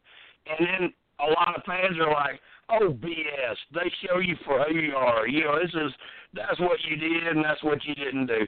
And that's not true. There's a lot of stuff that you don't see. And you don't know. Oh, yeah, tons. Yep. And, Jim, I think a couple weeks ago, Artis said it best, in that they start with the winner and work back. So if Matt had made... I've always said that, if Matt they merged with Michael, and they did better, they probably would have shown a lot of him and Michael strategizing. Right. See, I do think that did hurt. I do think that did hurt you, Matt, and you, Michael, was because you weren't at the end. Because it is my opinion, if you go back and watch seasons and look at placements and how it turned out, I think it bears out that they do the edits backwards. They work from the winner back is how they edit. They're going to worry about, you know, the top 3 or 4 up there, and they're going to edit them in a certain way. And then, you know, the people in the middle or at the start, well, you know what? You're not going to get as much of an edit. I don't care how good you were doing. We're concentrating on these 4 or 5 players right here. Yep. I mean, like I said, I'm not complaining. Like, some people get a horrendous edit and it ruins their life. Survivor didn't ruin my life. If anything, it made my life more fun. And so I had a positive experience overall. I mean, do I wish I would have played season 30? in, versus 20 or just any newbie season? Yes, because I feel like I would have been showcased more, and maybe I could have gone to play again. But like I said, it is what I'm very lucky and fortunate that I got to play the game of Survivor that I love. What irritates me is the fact that Michael and I played an extremely strategic game, and anytime you see, and you did even a little poll, and it's like a lot of times who would you want to see go back? And I mean, I wasn't at the bottom of the list, but it drives me fucking crazy when I see Reynolds and Eddie and all these dudes that are high on the list when they weren't even fans of the show, don't know the game, don't care about the game, and people like Michael and I who love and respect the game and would love to play again. I thought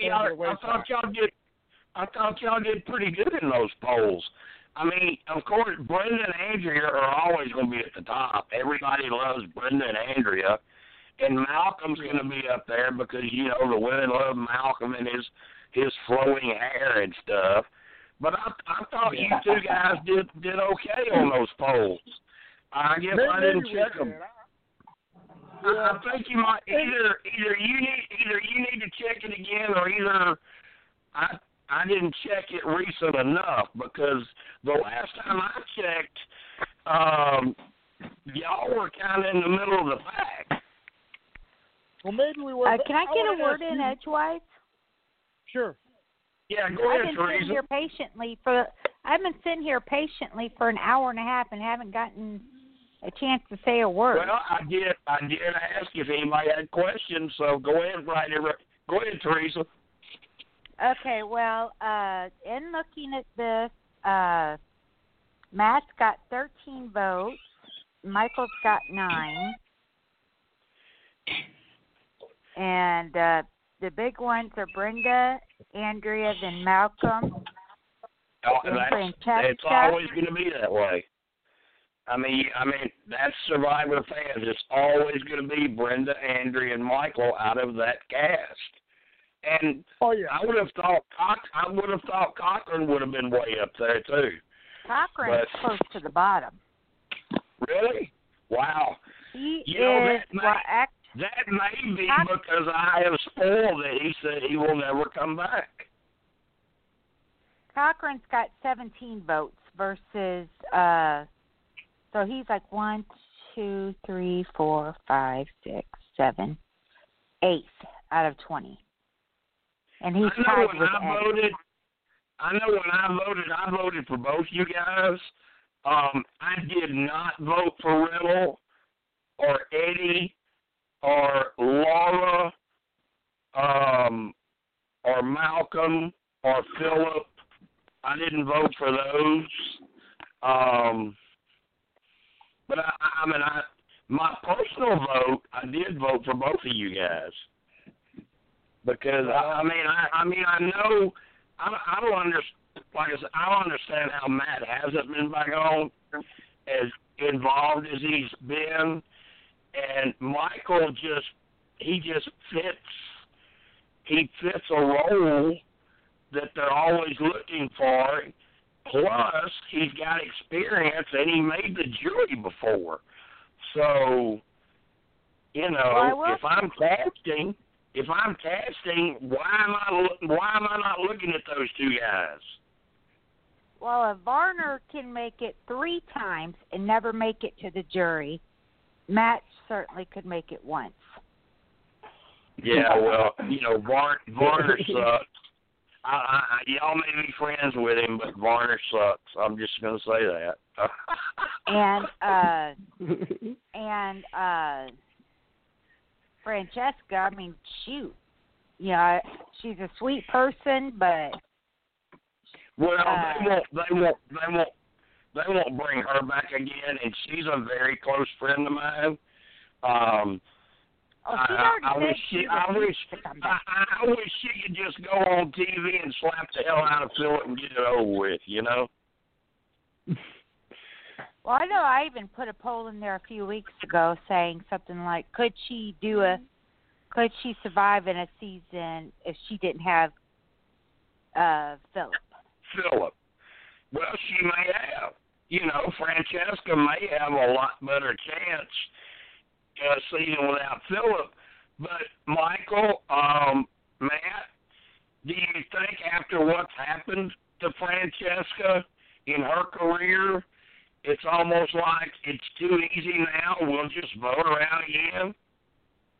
There's no way Francesca would ever play again. I don't blame her. I don't blame her. But one question I have for you, Matt, is I know like in the picture they show with all y'all, the pre-merge, y'all look pissed. And it's probably because you weren't allowed on stage or anything like that. But why wouldn't they allow you on stage? Oh, my God, I remember that. Oh. Yeah, I mean, they told us there was not enough room on this new stage, which we all knew was bullshit. That was bullshit. I'm telling you, that was bullshit. Oh, yeah, it was all about Brandon Hance. Apparently, exactly. You know, Russell and Brandon, they didn't want any trouble with Philip Shepard, so they thought there was going to be some sort of violence. So he didn't even show up. He was basically banned from. Brandon wasn't there, so they wanted to kind of like conceal the fact that he wasn't there. So they just said, "We're just going to not have the people on the stage." How much sense does this make, Michael and Matt? He's not there, so let's do something we've never done and sit the rest of the players out in the audience instead of on stage, so we won't draw any attention to the fact that Brandon ain't there. It's stupidity, and here's the thing. I knew that, you know, I'm not going to get a question from Jeff Probst at the finale, right? Like, if I'm on stage, I wasn't expecting that. But for me, I was just, my wife and my friends are out in the audience, and I wanted to have some closure to my Survivor experience by being on the stage with my cast, and I got robbed of that. So I never got any really closure from that point of view. I mean, yeah, I got a $10,000 check, but I mean that doesn't mean it's not every.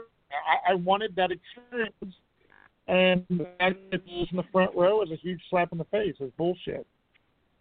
I will say that. Wait, Trina. See, he just confirmed a spoiler I've told you for years.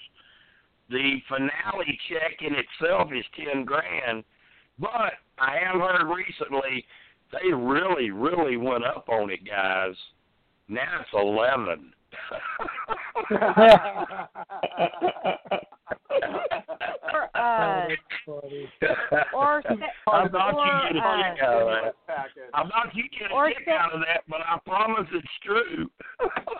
Or according to Jeff Kent, roughly $6,000 after Obama gets his share. Well, I don't know.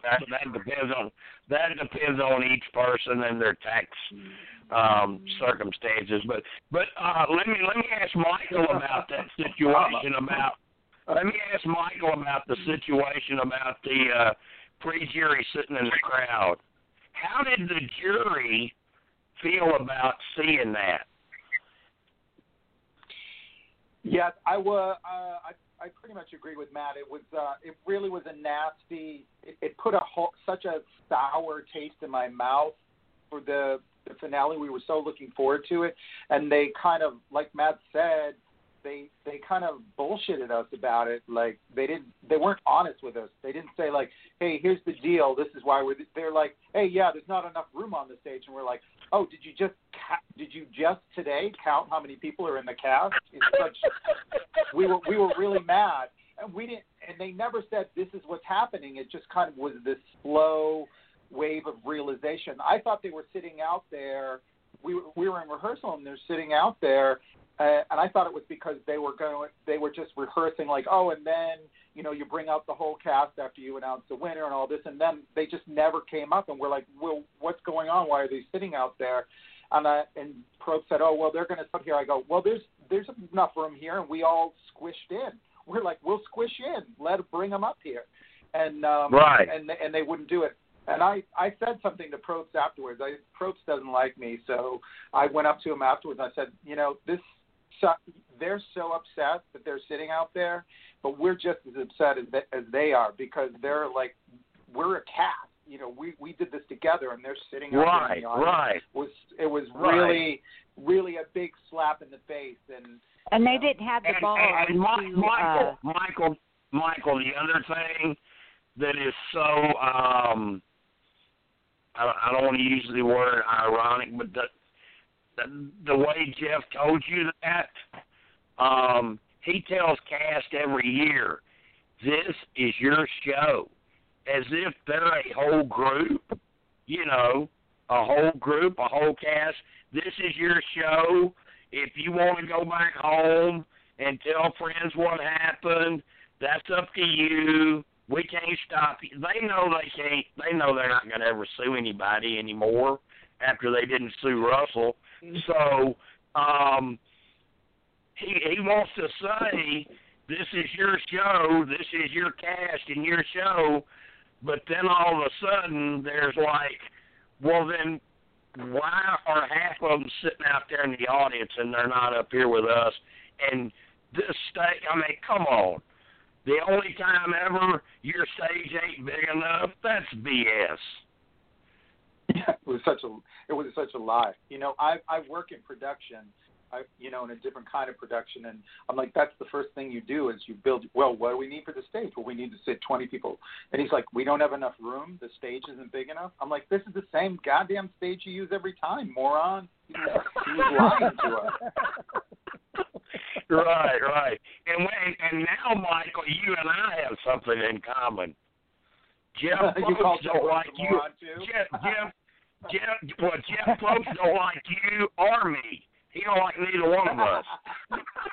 Well, right on. But what's real strange? I get along with Mark, but Jeff just don't. He can't stand me. But Mark, I get along with. So it's weird. It's weird. Yeah. Did you have anything else, Teresa? Teresa, did you have anything else? Yeah. I mean, I'm not. A few years ago, Brandon Hance gave this BS live Facebook video, and basically he was saying that the behind-the-scenes people actually told him to have his little hissy fit. That's not true. That's not true. I don't know if Michael or Matt know this. I bet you Tessa knows it, because it sounds like Tessa follows my information when I post it.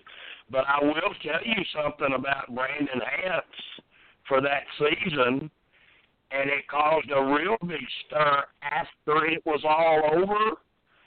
Brandon, you guys go through a whole lot of tests and exams and crap during finals and stuff. Brandon Hance failed the psych exam. Yeah, I've heard that. And Jeff Probst overruled it and still put him on the show. And then you saw what happened. That's why they sent the guy's ass home right after it happened.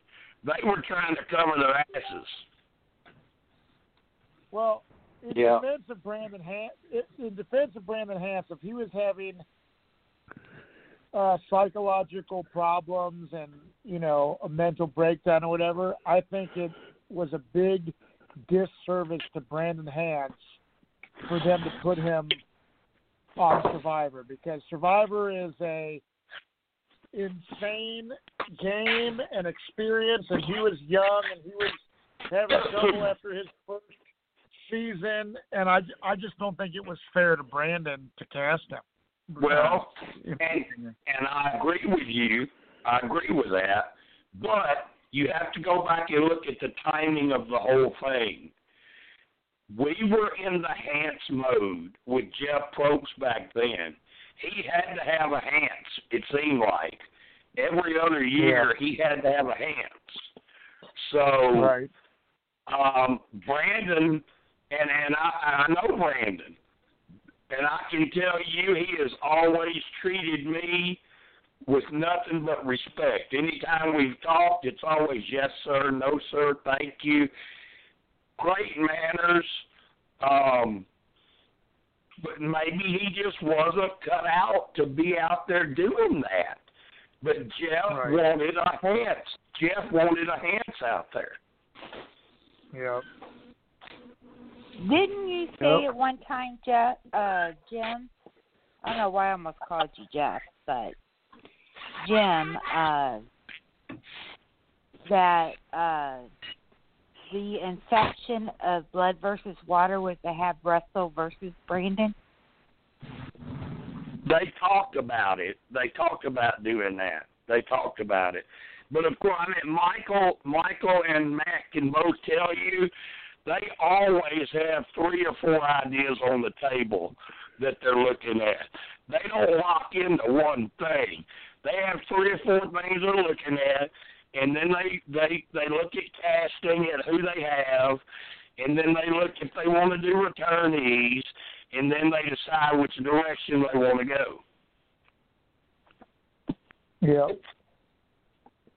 So, a question for Mike and Matt.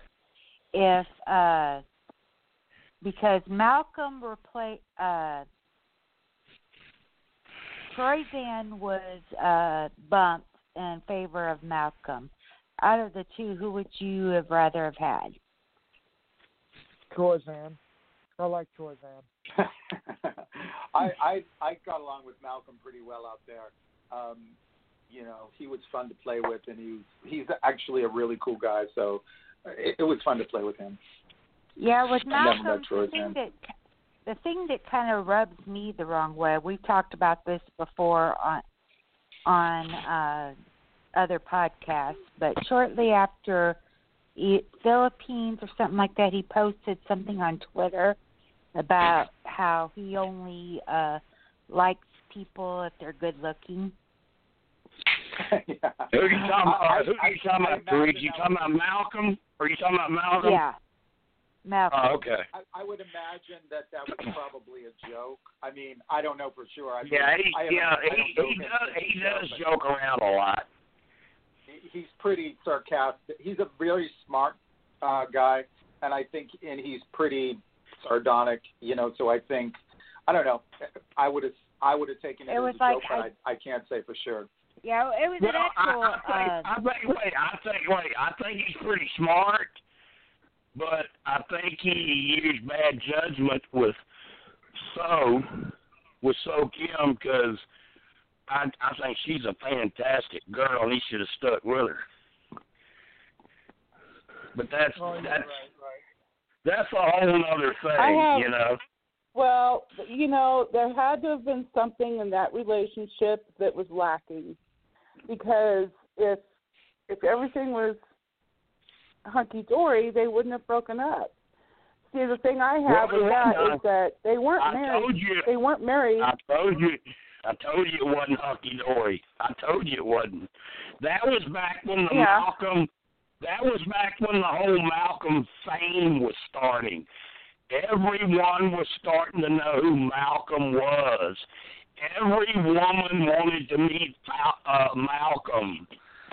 And I mean, if you're single and you're a guy like that, I mean, I'm not saying it's right, because it's not, but you're probably gonna do a little bit of roaming around. Yeah. Yeah, I just think that it would have been worse if they were married with kids, but, you know, they weren't. They simply broke up, and if he cheated, you know, that's in bad taste, but he should have broken up with her before doing something like that. But Right, and I love her to death. She's a sweetheart. She's a sweet girl. I love her to death. And I'm sure, but she's probably better off without him. She's probably better off without him, correct? And you know what? Her and her sister would be great for a blood versus water if they did it again. But I don't know if she would want to play again. But, Matt, I got a story for you. You were talking about after you were voted out, Jeff coming to you and telling you what he did. Yep. I can tell you that makes two people.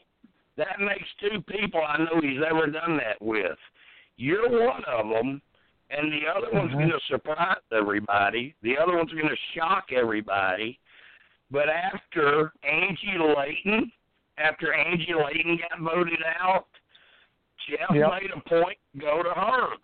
He made a point to go to her and say he was so sorry about her getting voted out and how the whole cookie mess came up and all that BS.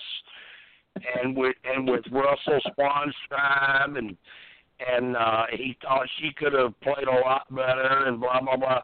So he did that with Angie too, Matt. Wow, that's pretty cool. I didn't know that. Yeah. So, wow. Any more questions before we move towards the end of the show where we get to the part where I'm, like, about to have a coronary and they should have me on like a heart monitor and everything because it's coming down to my girls, Andrea and Brenda, and Eric's still in it, and Cochran's still in it, and Dawn's still in it, and I know they're the ones in the alliance, and I'm about to have a heart attack figuring out who's going to actually win this thing. Steve, and we've added Tim to the conference. Tim, you got any questions so far?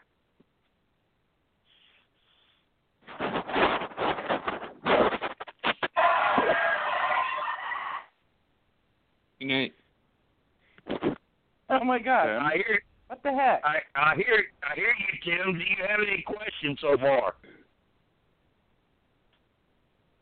Well, I don't hear him. Are we sure that's Tim? I thought it was. Let me check my numbers. I thought that was Tim. Yeah, it's Tim. Yep, that's me. Yeah. All right. So, Tim, you've been listening to the whole show. You've been out in the chat room. Yeah. Surely you've got some questions for Matt and Michael. Yeah. Out of the returning players, besides Malcolm, since his season hadn't aired yet, which of the returning players were you most surprised to see? That's a good question. Who out of your cast, the ones that have come back, who are you surprised to see get another chance? Yeah, obviously Malcolm can't be an answer to this question because you guys would not have been able to see his season yet. Yeah, I mean, for me, it was just this is not a dog toward any of the returning players on the favorites tribe, right? However, like when the helicopters coming in, you know, I was expecting to see like like a Troy Van, a Benjamin Coach Wade, the Johnny Fairplays, the Cerise, like really, these were like not your typical people that you would necessarily have on your top 10 list of people that you think would return. So I thought, oh my God, Philip Shepard again? Like, and then like, Brandon. Are we gonna have to watch him pick underwear again? Yeah, exactly. And but yeah, I mean, honestly, like they cast, Cochran and Don together, kind of pairs from previous seasons. But you can't really cast Francesca without Philip Shepard. You know, so I think and you can't be surprised. You can't be surprised that Brenda or Andrea, as popular as they are. Right. And then Eric made sense because he was on the first Fans versus Favorites, and he had, you know, his legendary blunder and his exactly. So Corinne, I like Corinne. Who would it be? I think Corinne's an awesome villain. She is. She really is. Her confessionals are awesome, and I could watch Corinne play Survivor all the time just based on her confessional. I love her to death. I love Corinne to death. Michael, what do you think? Who was the least likely that you saw?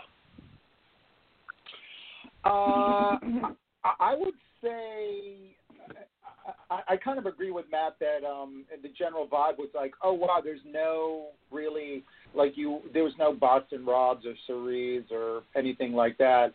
But I think Probst and those dudes were trying to create a whole new generation of like Survivor big shots, you know.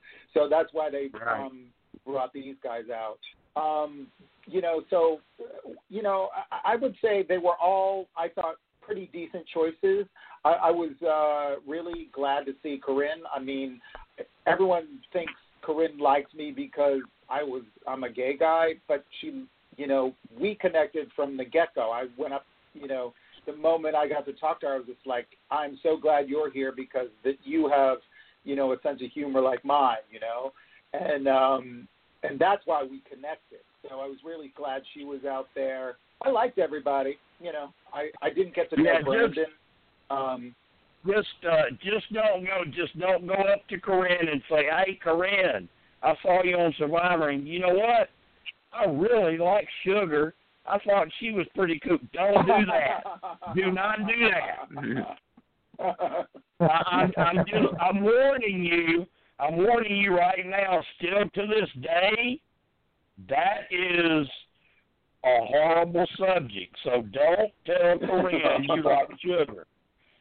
Well, let me just tell you a little story, Jim. So I was on a podcast. I think I was on my podcast, Reality NSFW. We were talking to someone from Corinne's season.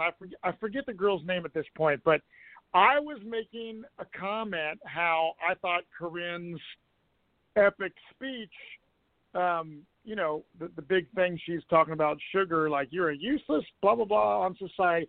Like I thought it was funny, and I said that I thought it was funny from that point in time as a viewer of Survivor.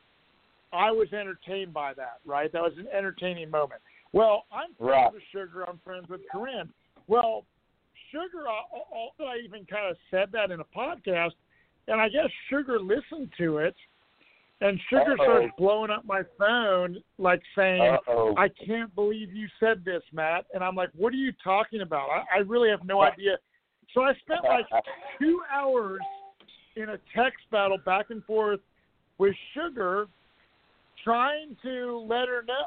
She's like, Matt, you're not the same person I thought you were. I can't believe you're stooping to Johnny Fairplay's level and all this stuff. God. I said, I finally got her to calm down. I was like, look, I don't know what to tell you, Sugar. I was like, you know the kind of guy I am. I love my wife. I love my family. I'm a good dude. Get the fuck over something that happened years ago. Like, you have an issue, not me. I was entertained as a fan, and that's the context I was talking about when I watched it. This was before I knew Corinne and Sugar. Sugar dude was like hanging me out to dry. And we're cool now, but I literally had to take 2 hours of and I told my wife, I'm like, I think I even texted this. I said, Sugar, let me just tell you something. I have never in the 22 years I've been with my wife had a drama back and forth argument in my own marriage, and I'm having it with you about some stupid moment on Survivor. I was like, this is fucking ridiculous. You know? Well, let me add to your story, Matt. Let me add to your story. I did contact Sugar about possibly being on the podcast, and she told me, this is what she told me now, she did reply. I'll give her that. A lot of survivors don't even reply. They get so many messages, they don't even read them all now, and you guys know how that is. But Sugar did reply to me when I offered her a chance to be on a podcast. She said, Jim, I do appreciate you asking me to do this, but I could care less about that show or those people anymore. It's obviously she does, or she wouldn't have been in the. She was listening to a podcast that I did, and then had to go off. Yeah, and you know what, Matt? She'll probably listen to this one, and she'll probably be cussing me out for 2 hours tomorrow. Yeah, I mean, I like. That's the thing. I told Sugar, I love Sugar. I hung out there at events. I'm totally cool with Sugar, and in addition to that, I'm cool with Corinne. I try to get along with everybody, man. You know what I mean? There's very few people that I just I try to get do along that with too. in my life. I do. So, I try to do the same thing. And I'll tell you a quick story about Corinne. After her season with Sugar like that, Corinne was in a very bad spot. She was done. She wanted nothing else. And at the time, I was doing live chats in Survivor Whispers Premiere where I would bring in the guest and we would just do it in a thread in Whispers Premiere, and we would talk to the guest, and fans could jump in and ask questions, and it would just be like a couple of hours where we went back and forth talking to a survivor. So, being this idiot that I am, knowing that Corinne is burnt out and pissed off and blah blah blah, I'm like, well, that would make a good guest. I think I'm going to see if Corinne will do it. And she was kind of like Sugar, because she was a member. I mean, and she's in Survivor Whispers Premiere. She's in the spoiler group. And she said, Jim, I appreciate everything you do, but I'm just kind of done with this show. I don't want nothing else to do with Survivor, blah, blah, blah, blah, blah, blah.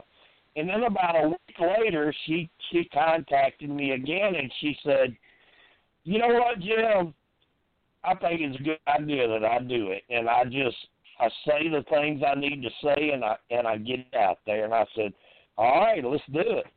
And we did, and she did a great, great chat. She still maintained that she would never, ever do the show again.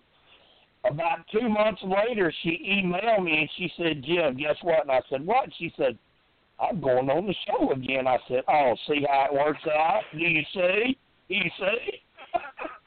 Oh, is that Corinne? Yeah. And look, she gives you the persona that she's this big bad girl and everything, but she's really a sweetheart. She really is. Once you know her, once you get to know her, she's really a sweetheart.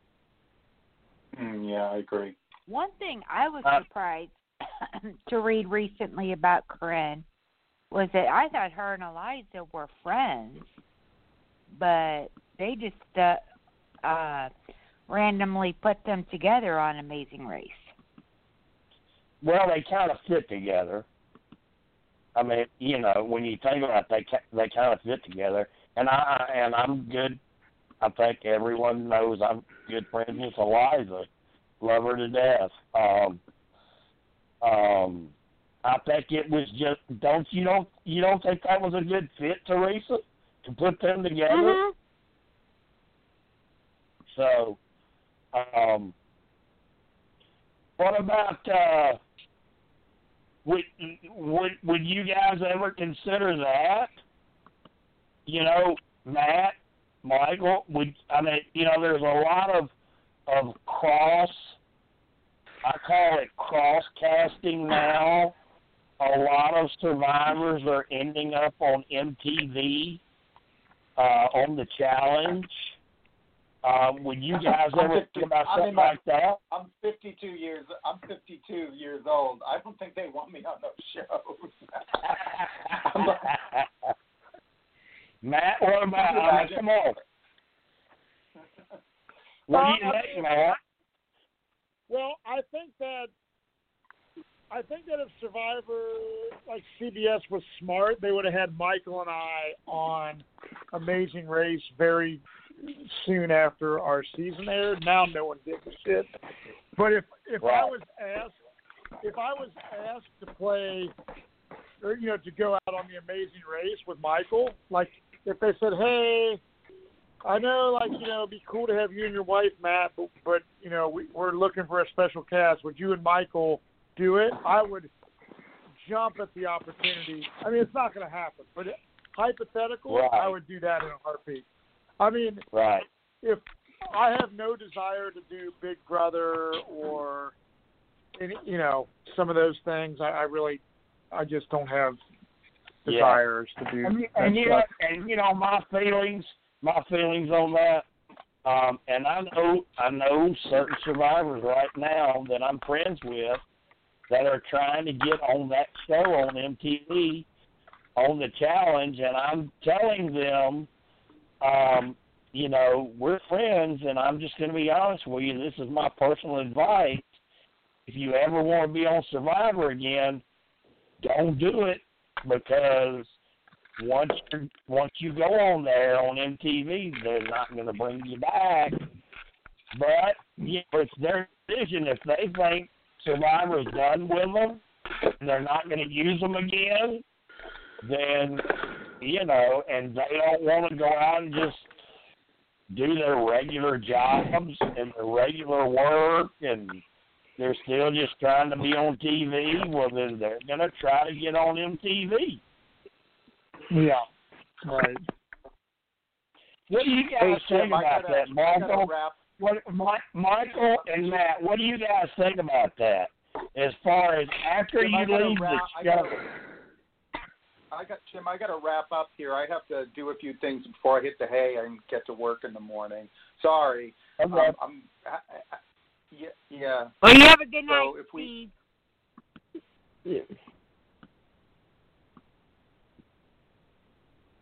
So if you had any last questions, that wasn't me. That was Michael. Yeah, that was Michael. Michael's the one who's got to go. All right,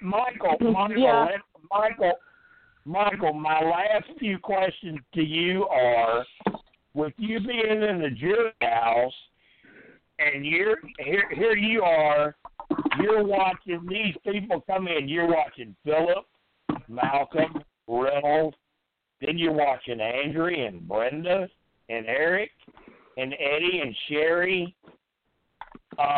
What are you thinking?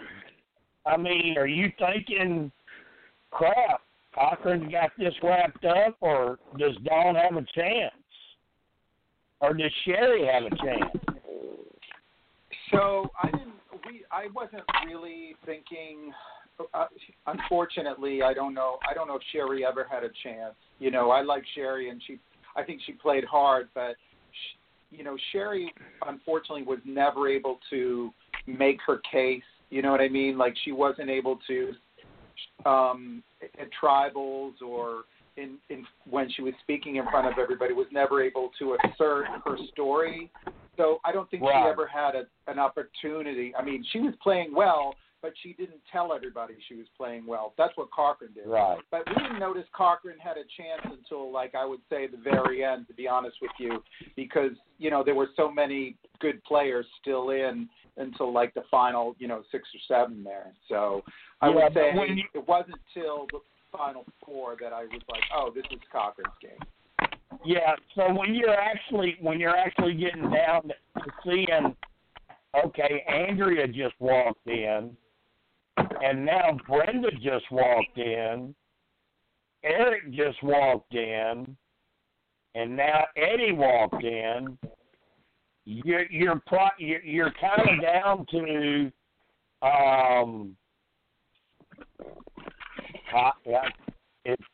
do I vote for Cochran? Do I vote for Dawn? Well, after it what was not hard. It wasn't hard to vote for Cochran. I was, for me, it was between Cochran and Dawn. But what tipped it over to Cochran for me was the fact that everyone was so upset with Dawn, and everyone was laughing and saying how wonderful Cochran was. So they were playing the game together, and they were side by side the whole time. And Cochran was just entertaining everybody the whole time. He had everyone laughing at tribals, and Dawn was making everyone upset. So I was just kind of like, oh, well, Cochran did it with so much aplomb. They played the same game, and he made it look easy, and Dawn made everyone cry.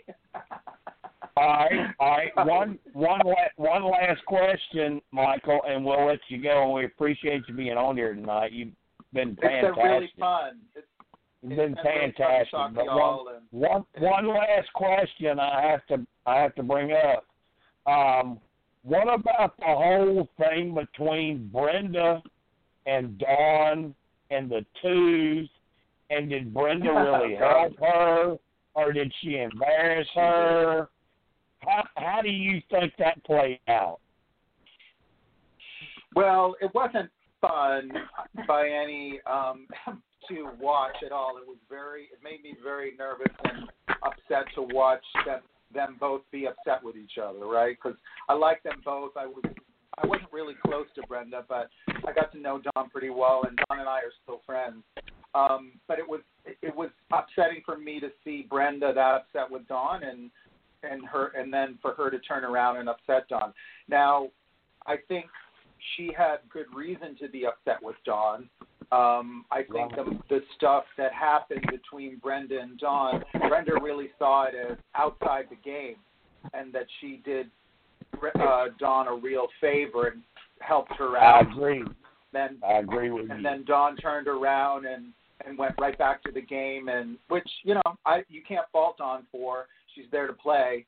But Brenda saw that as a real betrayal and was very upset by it, and she was gonna make sure that story didn't get lost. She wanted to make sure that story had to be told. Right. And like I told you guys earlier, they were all part of a pregame alliance. Andrea, Brenda, Eric, Dawn, Cochran, they were all in a pregame alliance. And then that happened. And I agree with you. It basically pissed off Brenda. And I think afterwards, Dawn probably regretted it. I do know both of them very well. I do know after this season, I can tell you that Dawn had to have some counseling. I even talked to her husband once, and it was just an unfortunate situation between two women that were actually pretty close, until that happened. And it's like you said, Michael, to Brenda it was personal. It was, yeah. And she was playing just as hard as everybody else, and she felt that she put it aside for Dawn, and then Dawn hit her with it. Hey, more power to Dawn, to both of them. More power to Dawn. Played a great game. She was an incredible player. Yeah. All right. Well, hey, thanks so much, Michael, for coming on, and I hope one day we can get you back again, maybe for a whole show where it's just me and you and some fans talking about stuff. But I appreciate you being in Whispers, and we all thank you for coming on here tonight. and now you're dumping off on Matt because we're going to all lay the questions on him. Now Matt can really say what he thinks about me. Well, thank you all for having me. Matt, love you. Take care. And everybody stay safe here this year.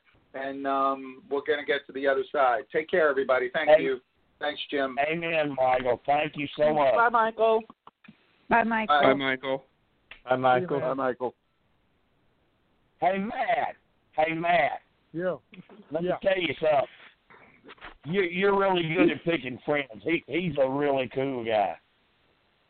Oh yeah, Michael's the best. He's a great friend of mine, and he's a smart guy, and it was a pleasure to be able to play the game with him, and we had a really good time playing the game. Yeah. Well, let me go back. Go ahead, Teresa. I was just going to say, one person I was disappointed as far as that season that was asked to come back but declined was Matt from Redemption Island.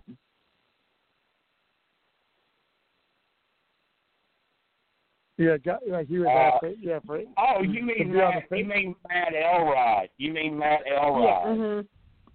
Yeah. Yeah. I went over that before we started. They did ask him, and he turned it down. They asked Shambo, she turned it down.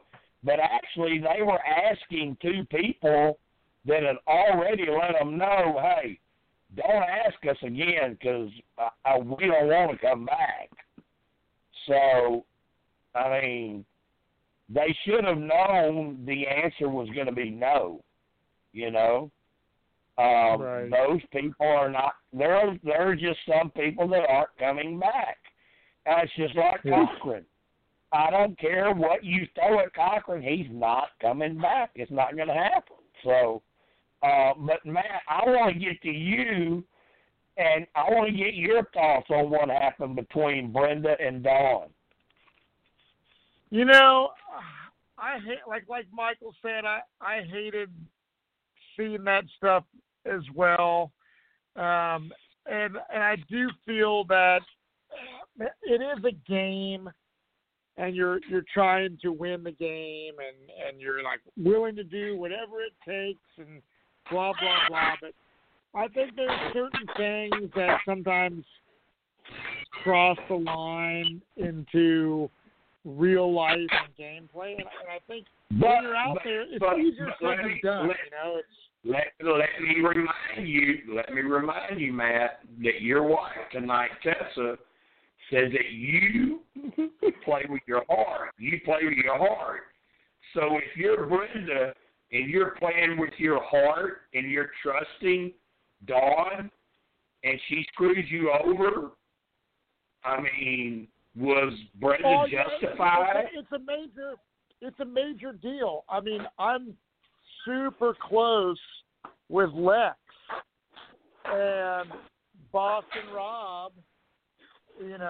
When they played together, they were tight bros, and Boston Rob screwed Lex over, and it was a big deal. It's something that crossed the line, that Lex thought that he could trust him. So it's something that can really ruin friendships and really mess people's lives up for a long time. People don't realize that. Matt, do you think what Dawn did to Brenda hurt her with the jury votes? I think so. I mean, I think I think Dawn's whole attitude, and she played a totally different game than she played her first time. That's why when I met her, when the tribe swap happened, I was thinking of the Dawn that played the first time. But she was just going into this major cutthroat, evil type gameplay compared to her first time around, and I do think it hurt her. I think she was, and I love Dawn. I mean, we remained close, and we remained close, and I think, after Caramoan, I think it really affected Dawn in a big way. I mean, she pretty much, before Caramoan, she was obviously, wanting to play again, like after her first season, and she's kind of just disappeared and kind of left Survivor in the rear view mirror. I don't think Dawn would ever play again. I've never really asked her if she would, but I don't think she would. I think it was too much of an emotional roller coaster for her. I wouldn't rule it out. I wouldn't say it's a definite no, but I would be leaning towards probably not. You know, right? Yeah. My situation is I was in the middle kind of because anybody who knows anything about Survivor knows that me and Brenda were really, really tight. But they don't know, a lot of people don't know that me and Dawn were really close, and we still are. Yeah. And I know the thing that was so horrible about that was after it was over with, Brenda regretted it like crazy. Yeah. Of what happened and how it played out. She regretted it. And Dawn regretted how it played out and what happened. So it was just like it was something that happened, and people made decisions, and then at the end they both regretted their decisions. Usually one regrets and the other one's fine, but in this situation they both regretted it. Yeah, I could totally see why. I mean, especially, it's one thing playing the game, and then when you watch stuff back on TV, and you're just like, oh man, like that was harsh. You know, it's in the moment, you're sometimes not thinking about necessarily how it's going to play out on TV and to the viewers. Like never when I played the game was I thinking about how am I going to look in my edit and am I going to do, you know, I was just playing the game, you know, and just happy to be playing the game. Right. Let me ask you a question before I forget. But let me ask you a question before I forget it, because it was something I wanted to ask way earlier tonight, but I forgot it when we get off into another subject. Now I just thought about it. When you were in the finals, you know, being casted, and all of a sudden they're letting you know, okay, you're going to make the cast. Did they ask you to make sure you keep your beard? Did they want that on the show? Yeah, they never once. I mean, obviously, I think my beard and the way that I look was a big part of them casting me for Survivor.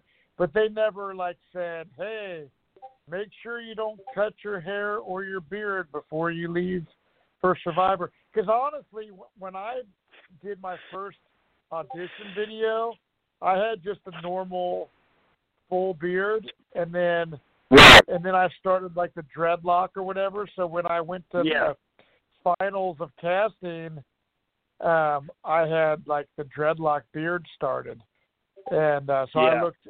My beard looked actually different, but yeah, they never made a point to say anything about that. And Lynn was the one in charge back then? Yeah, so Ken Raskoff was my casting guy, who is the first one. You know, he did all my telephone interviews. He's the one that, you know, saw my video and called me. But Lynn Spillman was the main head honcho and who put the cast together.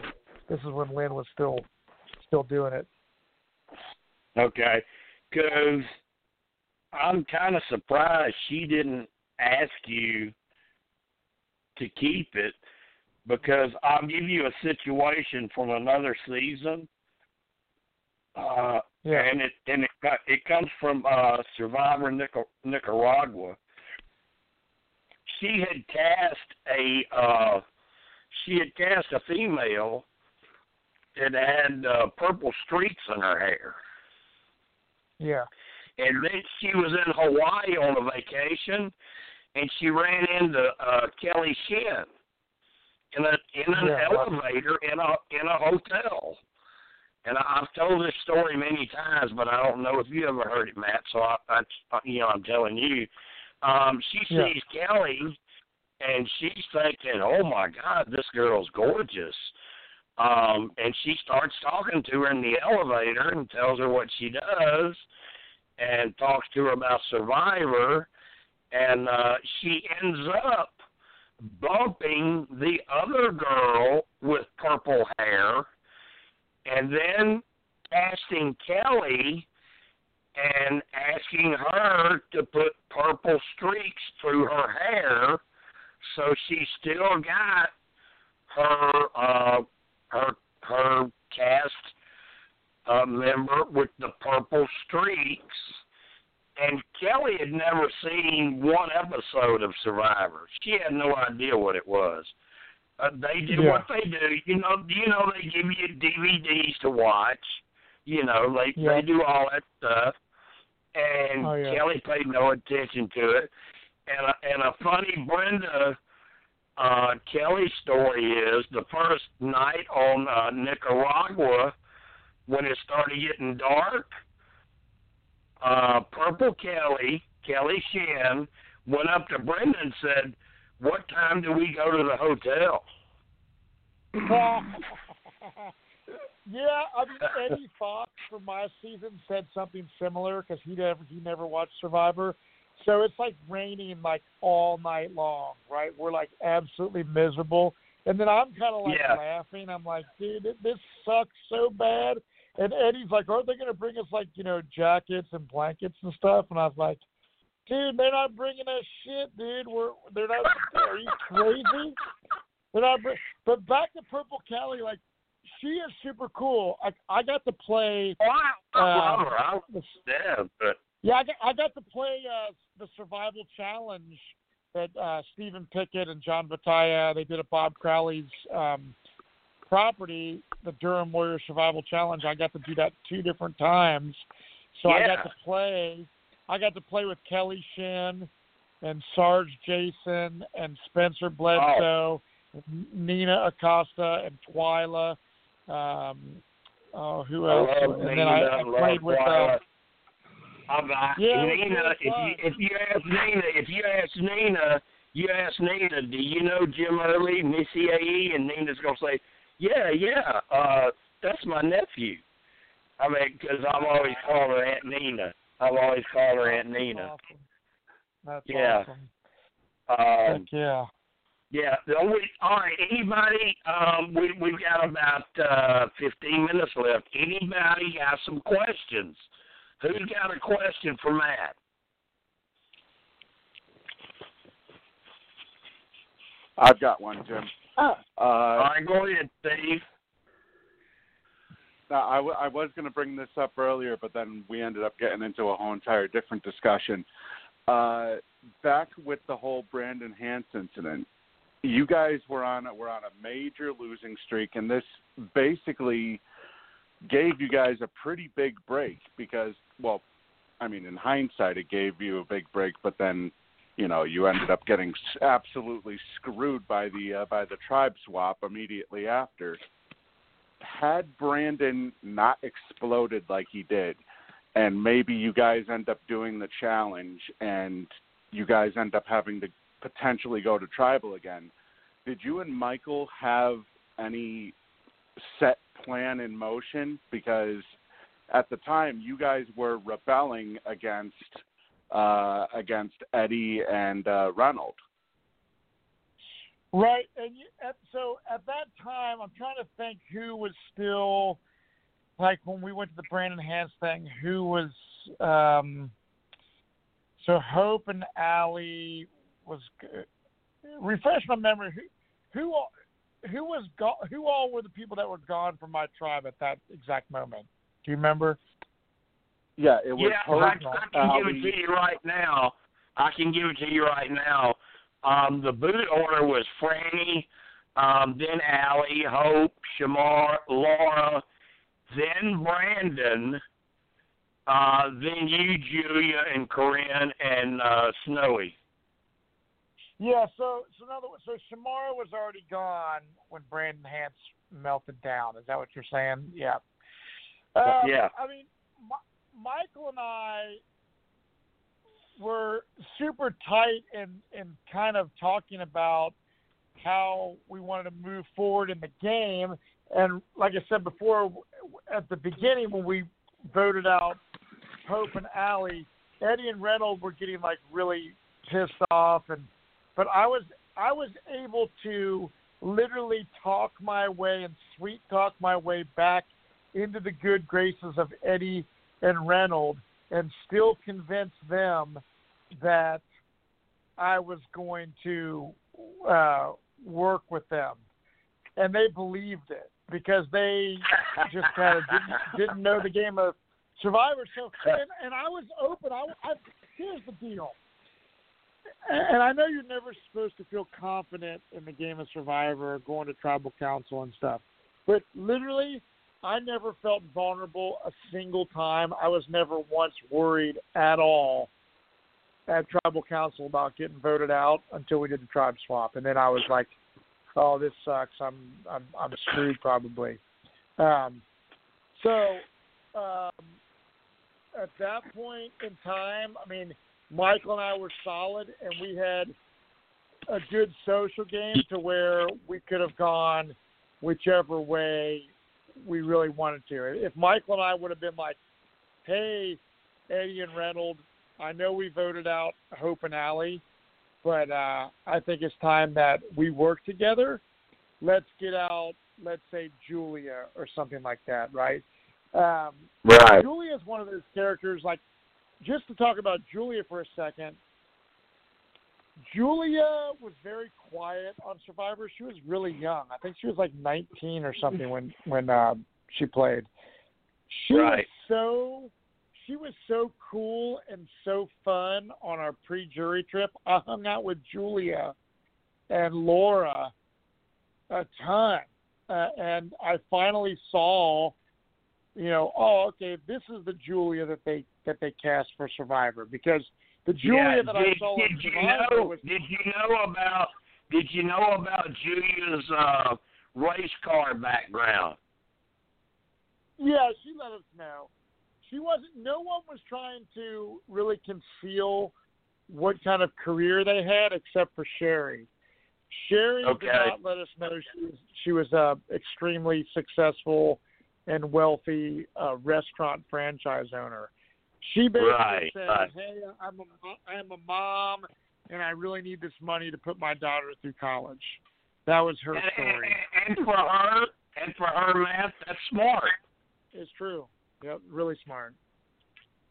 So, wow. I do have to feel bad for Eric getting that far and have to be medically evacuated. Yeah, well, what did you think about that, Matt, after I know you were off on your fun trip and eating all that crazy food and visiting all those crazy little places, but once you get back home, and man, come on, look, I know you guys hit each other up on the phone, you talk to each other, and you know certain things that happen. What did you think about Eric's luck again? Oh, I felt really terrible for Eric. And honestly, I mean, his edit was pretty much non-existent. I mean, him and Brenda, for as much as like the seasons before, like they were, especially, Eric had a lot of airtime in the first Fans versus Favorites. He just had he got screwed on the second Fans Favorites, man. I mean, he's not happy about it. I've had him on my podcast kind of talking about this stuff. I think it really bothers him. And getting evacuated. I can't imagine going that deep into the game and getting evacuated. That would suck. I've done a live interview with him before. I agree with you. It's still stuck in his crawl. He still feels like, how many times can I get screwed over on this show when I'm doing so good? I know. Yep. And I think he could go back and play again. I mean, hell, they had him and James come out to be in the crowd for that one finale or whatever. I forget. Remember when they flew him out there, him and James, to just be like a special guest on stage to promote like another season of something. Yeah, like they were teasing that they might be coming back. Exactly, right. Yeah. So what do you think about, after all of this time, that we've had to take off because of the coronavirus and everything, and now they're about to shoot two newbie seasons back to back, and they're hinting that they may film a third season a little bit after that, so they can get this thing kick-started again. We all know Survivor fans are very loyal. Do you think the fans are still going to be there after all this time, Matt? Do you think that Survivor's still going to be okay? Oh, yeah, 100%. I mean, here's my theory. So I do a podcast with, Johnny Fairplay and this guy Zach, right, and Reality and SFW. So I got involved in that whole deal because I love Survivor. I just kind of fell into it randomly. I was not seeking it out. So some people hate Johnny Fairplay. Some people love Johnny Fairplay. So we've discussed this recently. My thought on this is Survivor is on Netflix right now, and it is bringing a lot of eyes to Survivor. A lot of new fans, believe it or not. I've had a lot of people hit me up in private messaging that I totally agree. They fallen in love. So I think you're going to have the diehard fans like us who are going to be dying to see Survivor. Like, we're so hungry for a Survivor season, we're going crazy. Right. So I think we're going to be obsessed with watching it. I think that you're going to have a whole new group of people I think all age demographics from Netflix. Going to be a really big deal. Now, what I hope is that the cast is good enough to, I hope it's as good as, the season Nick Wilson won. David versus Goliath. David versus Goliath. I hope it is. Matt, I agree with you. Matt, I think the Netflix move was brilliant. I think that's something they really needed to do in between while we're waiting. Because I agree with you. I think it brought in a whole new fan base. I've got kids, and they know that I'm really into this, and they know I spend my time doing this. But I've got younger kids that don't get it, but now they're starting to watch it and get into it. Like, oh, this is what Daddy's doing. This is what Daddy's doing online. So I think it was a real smart move. I think for someone like what you do, or me podcasting with Fairplay about Survivor and Rob C and all these other, I think you're going to have a lot of people that have watched it on Netflix. Those are the kind of people that seek out podcasts. So I think that there's going to be a lot of people that are going to be watching the show, but also checking out YouTube videos.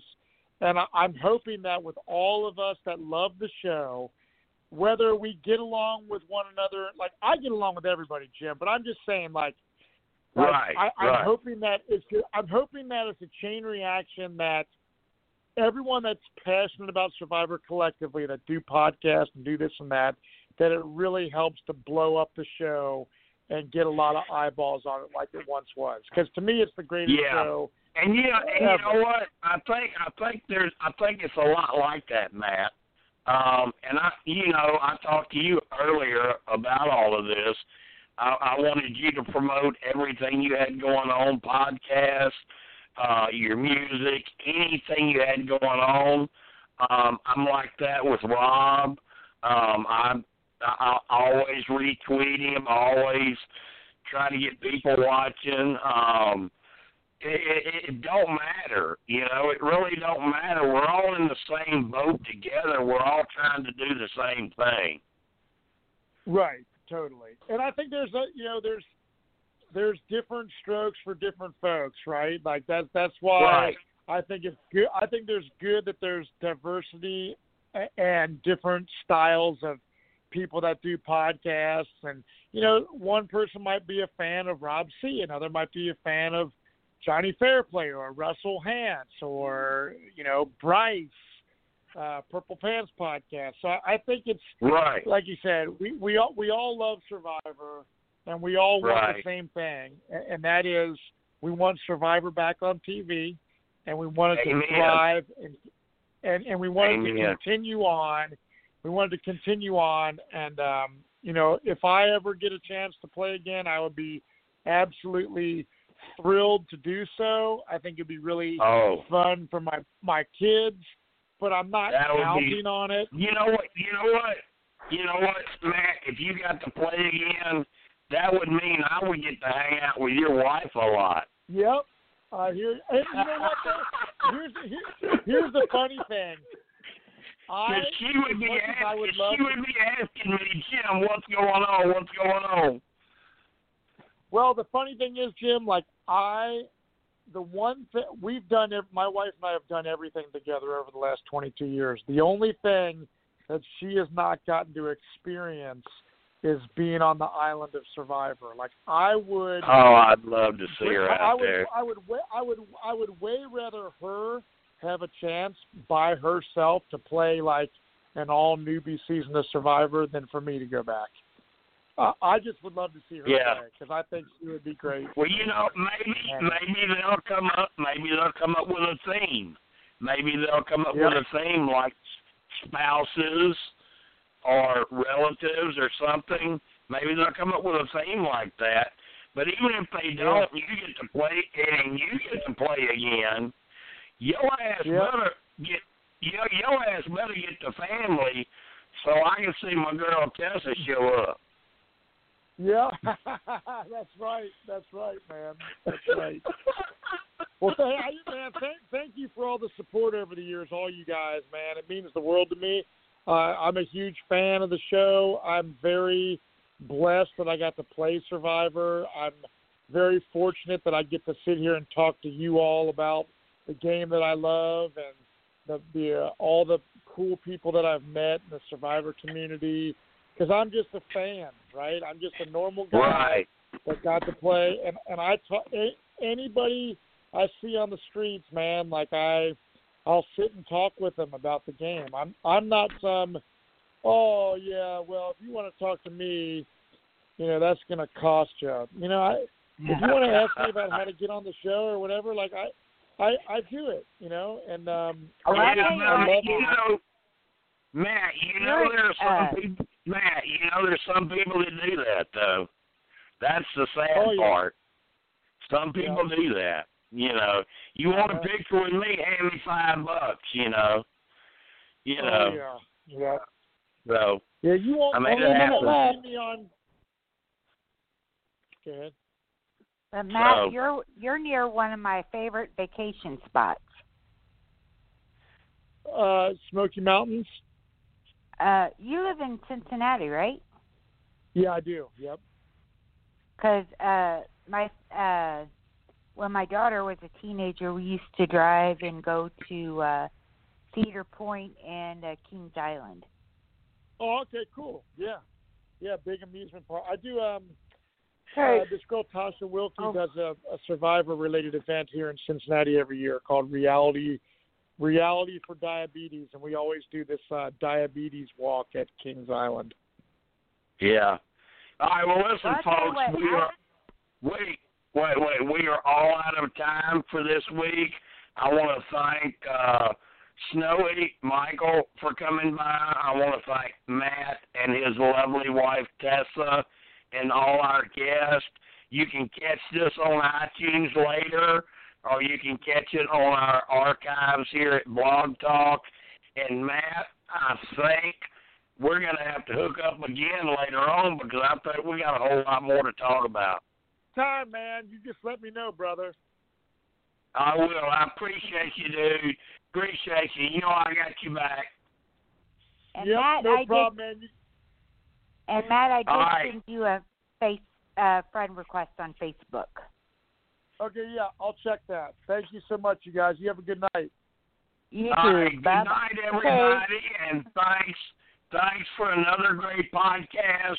And next week, we have something coming that's really, really wild because we're going to involve not Survivor. We're going to involve Big Brother. We're going to involve Catfish. We're going to get down to the truth of what really happened with Michael Cowboy Ellis on Catfish with Julia Cruz, because that's what we got booked for next week. Thanks, everybody, for joining in. This was a great podcast. I loved having Tessa, and Michael was so great, and, of course, Matt is a superstar. So we will see you next week. Okay, good night, everybody. Night.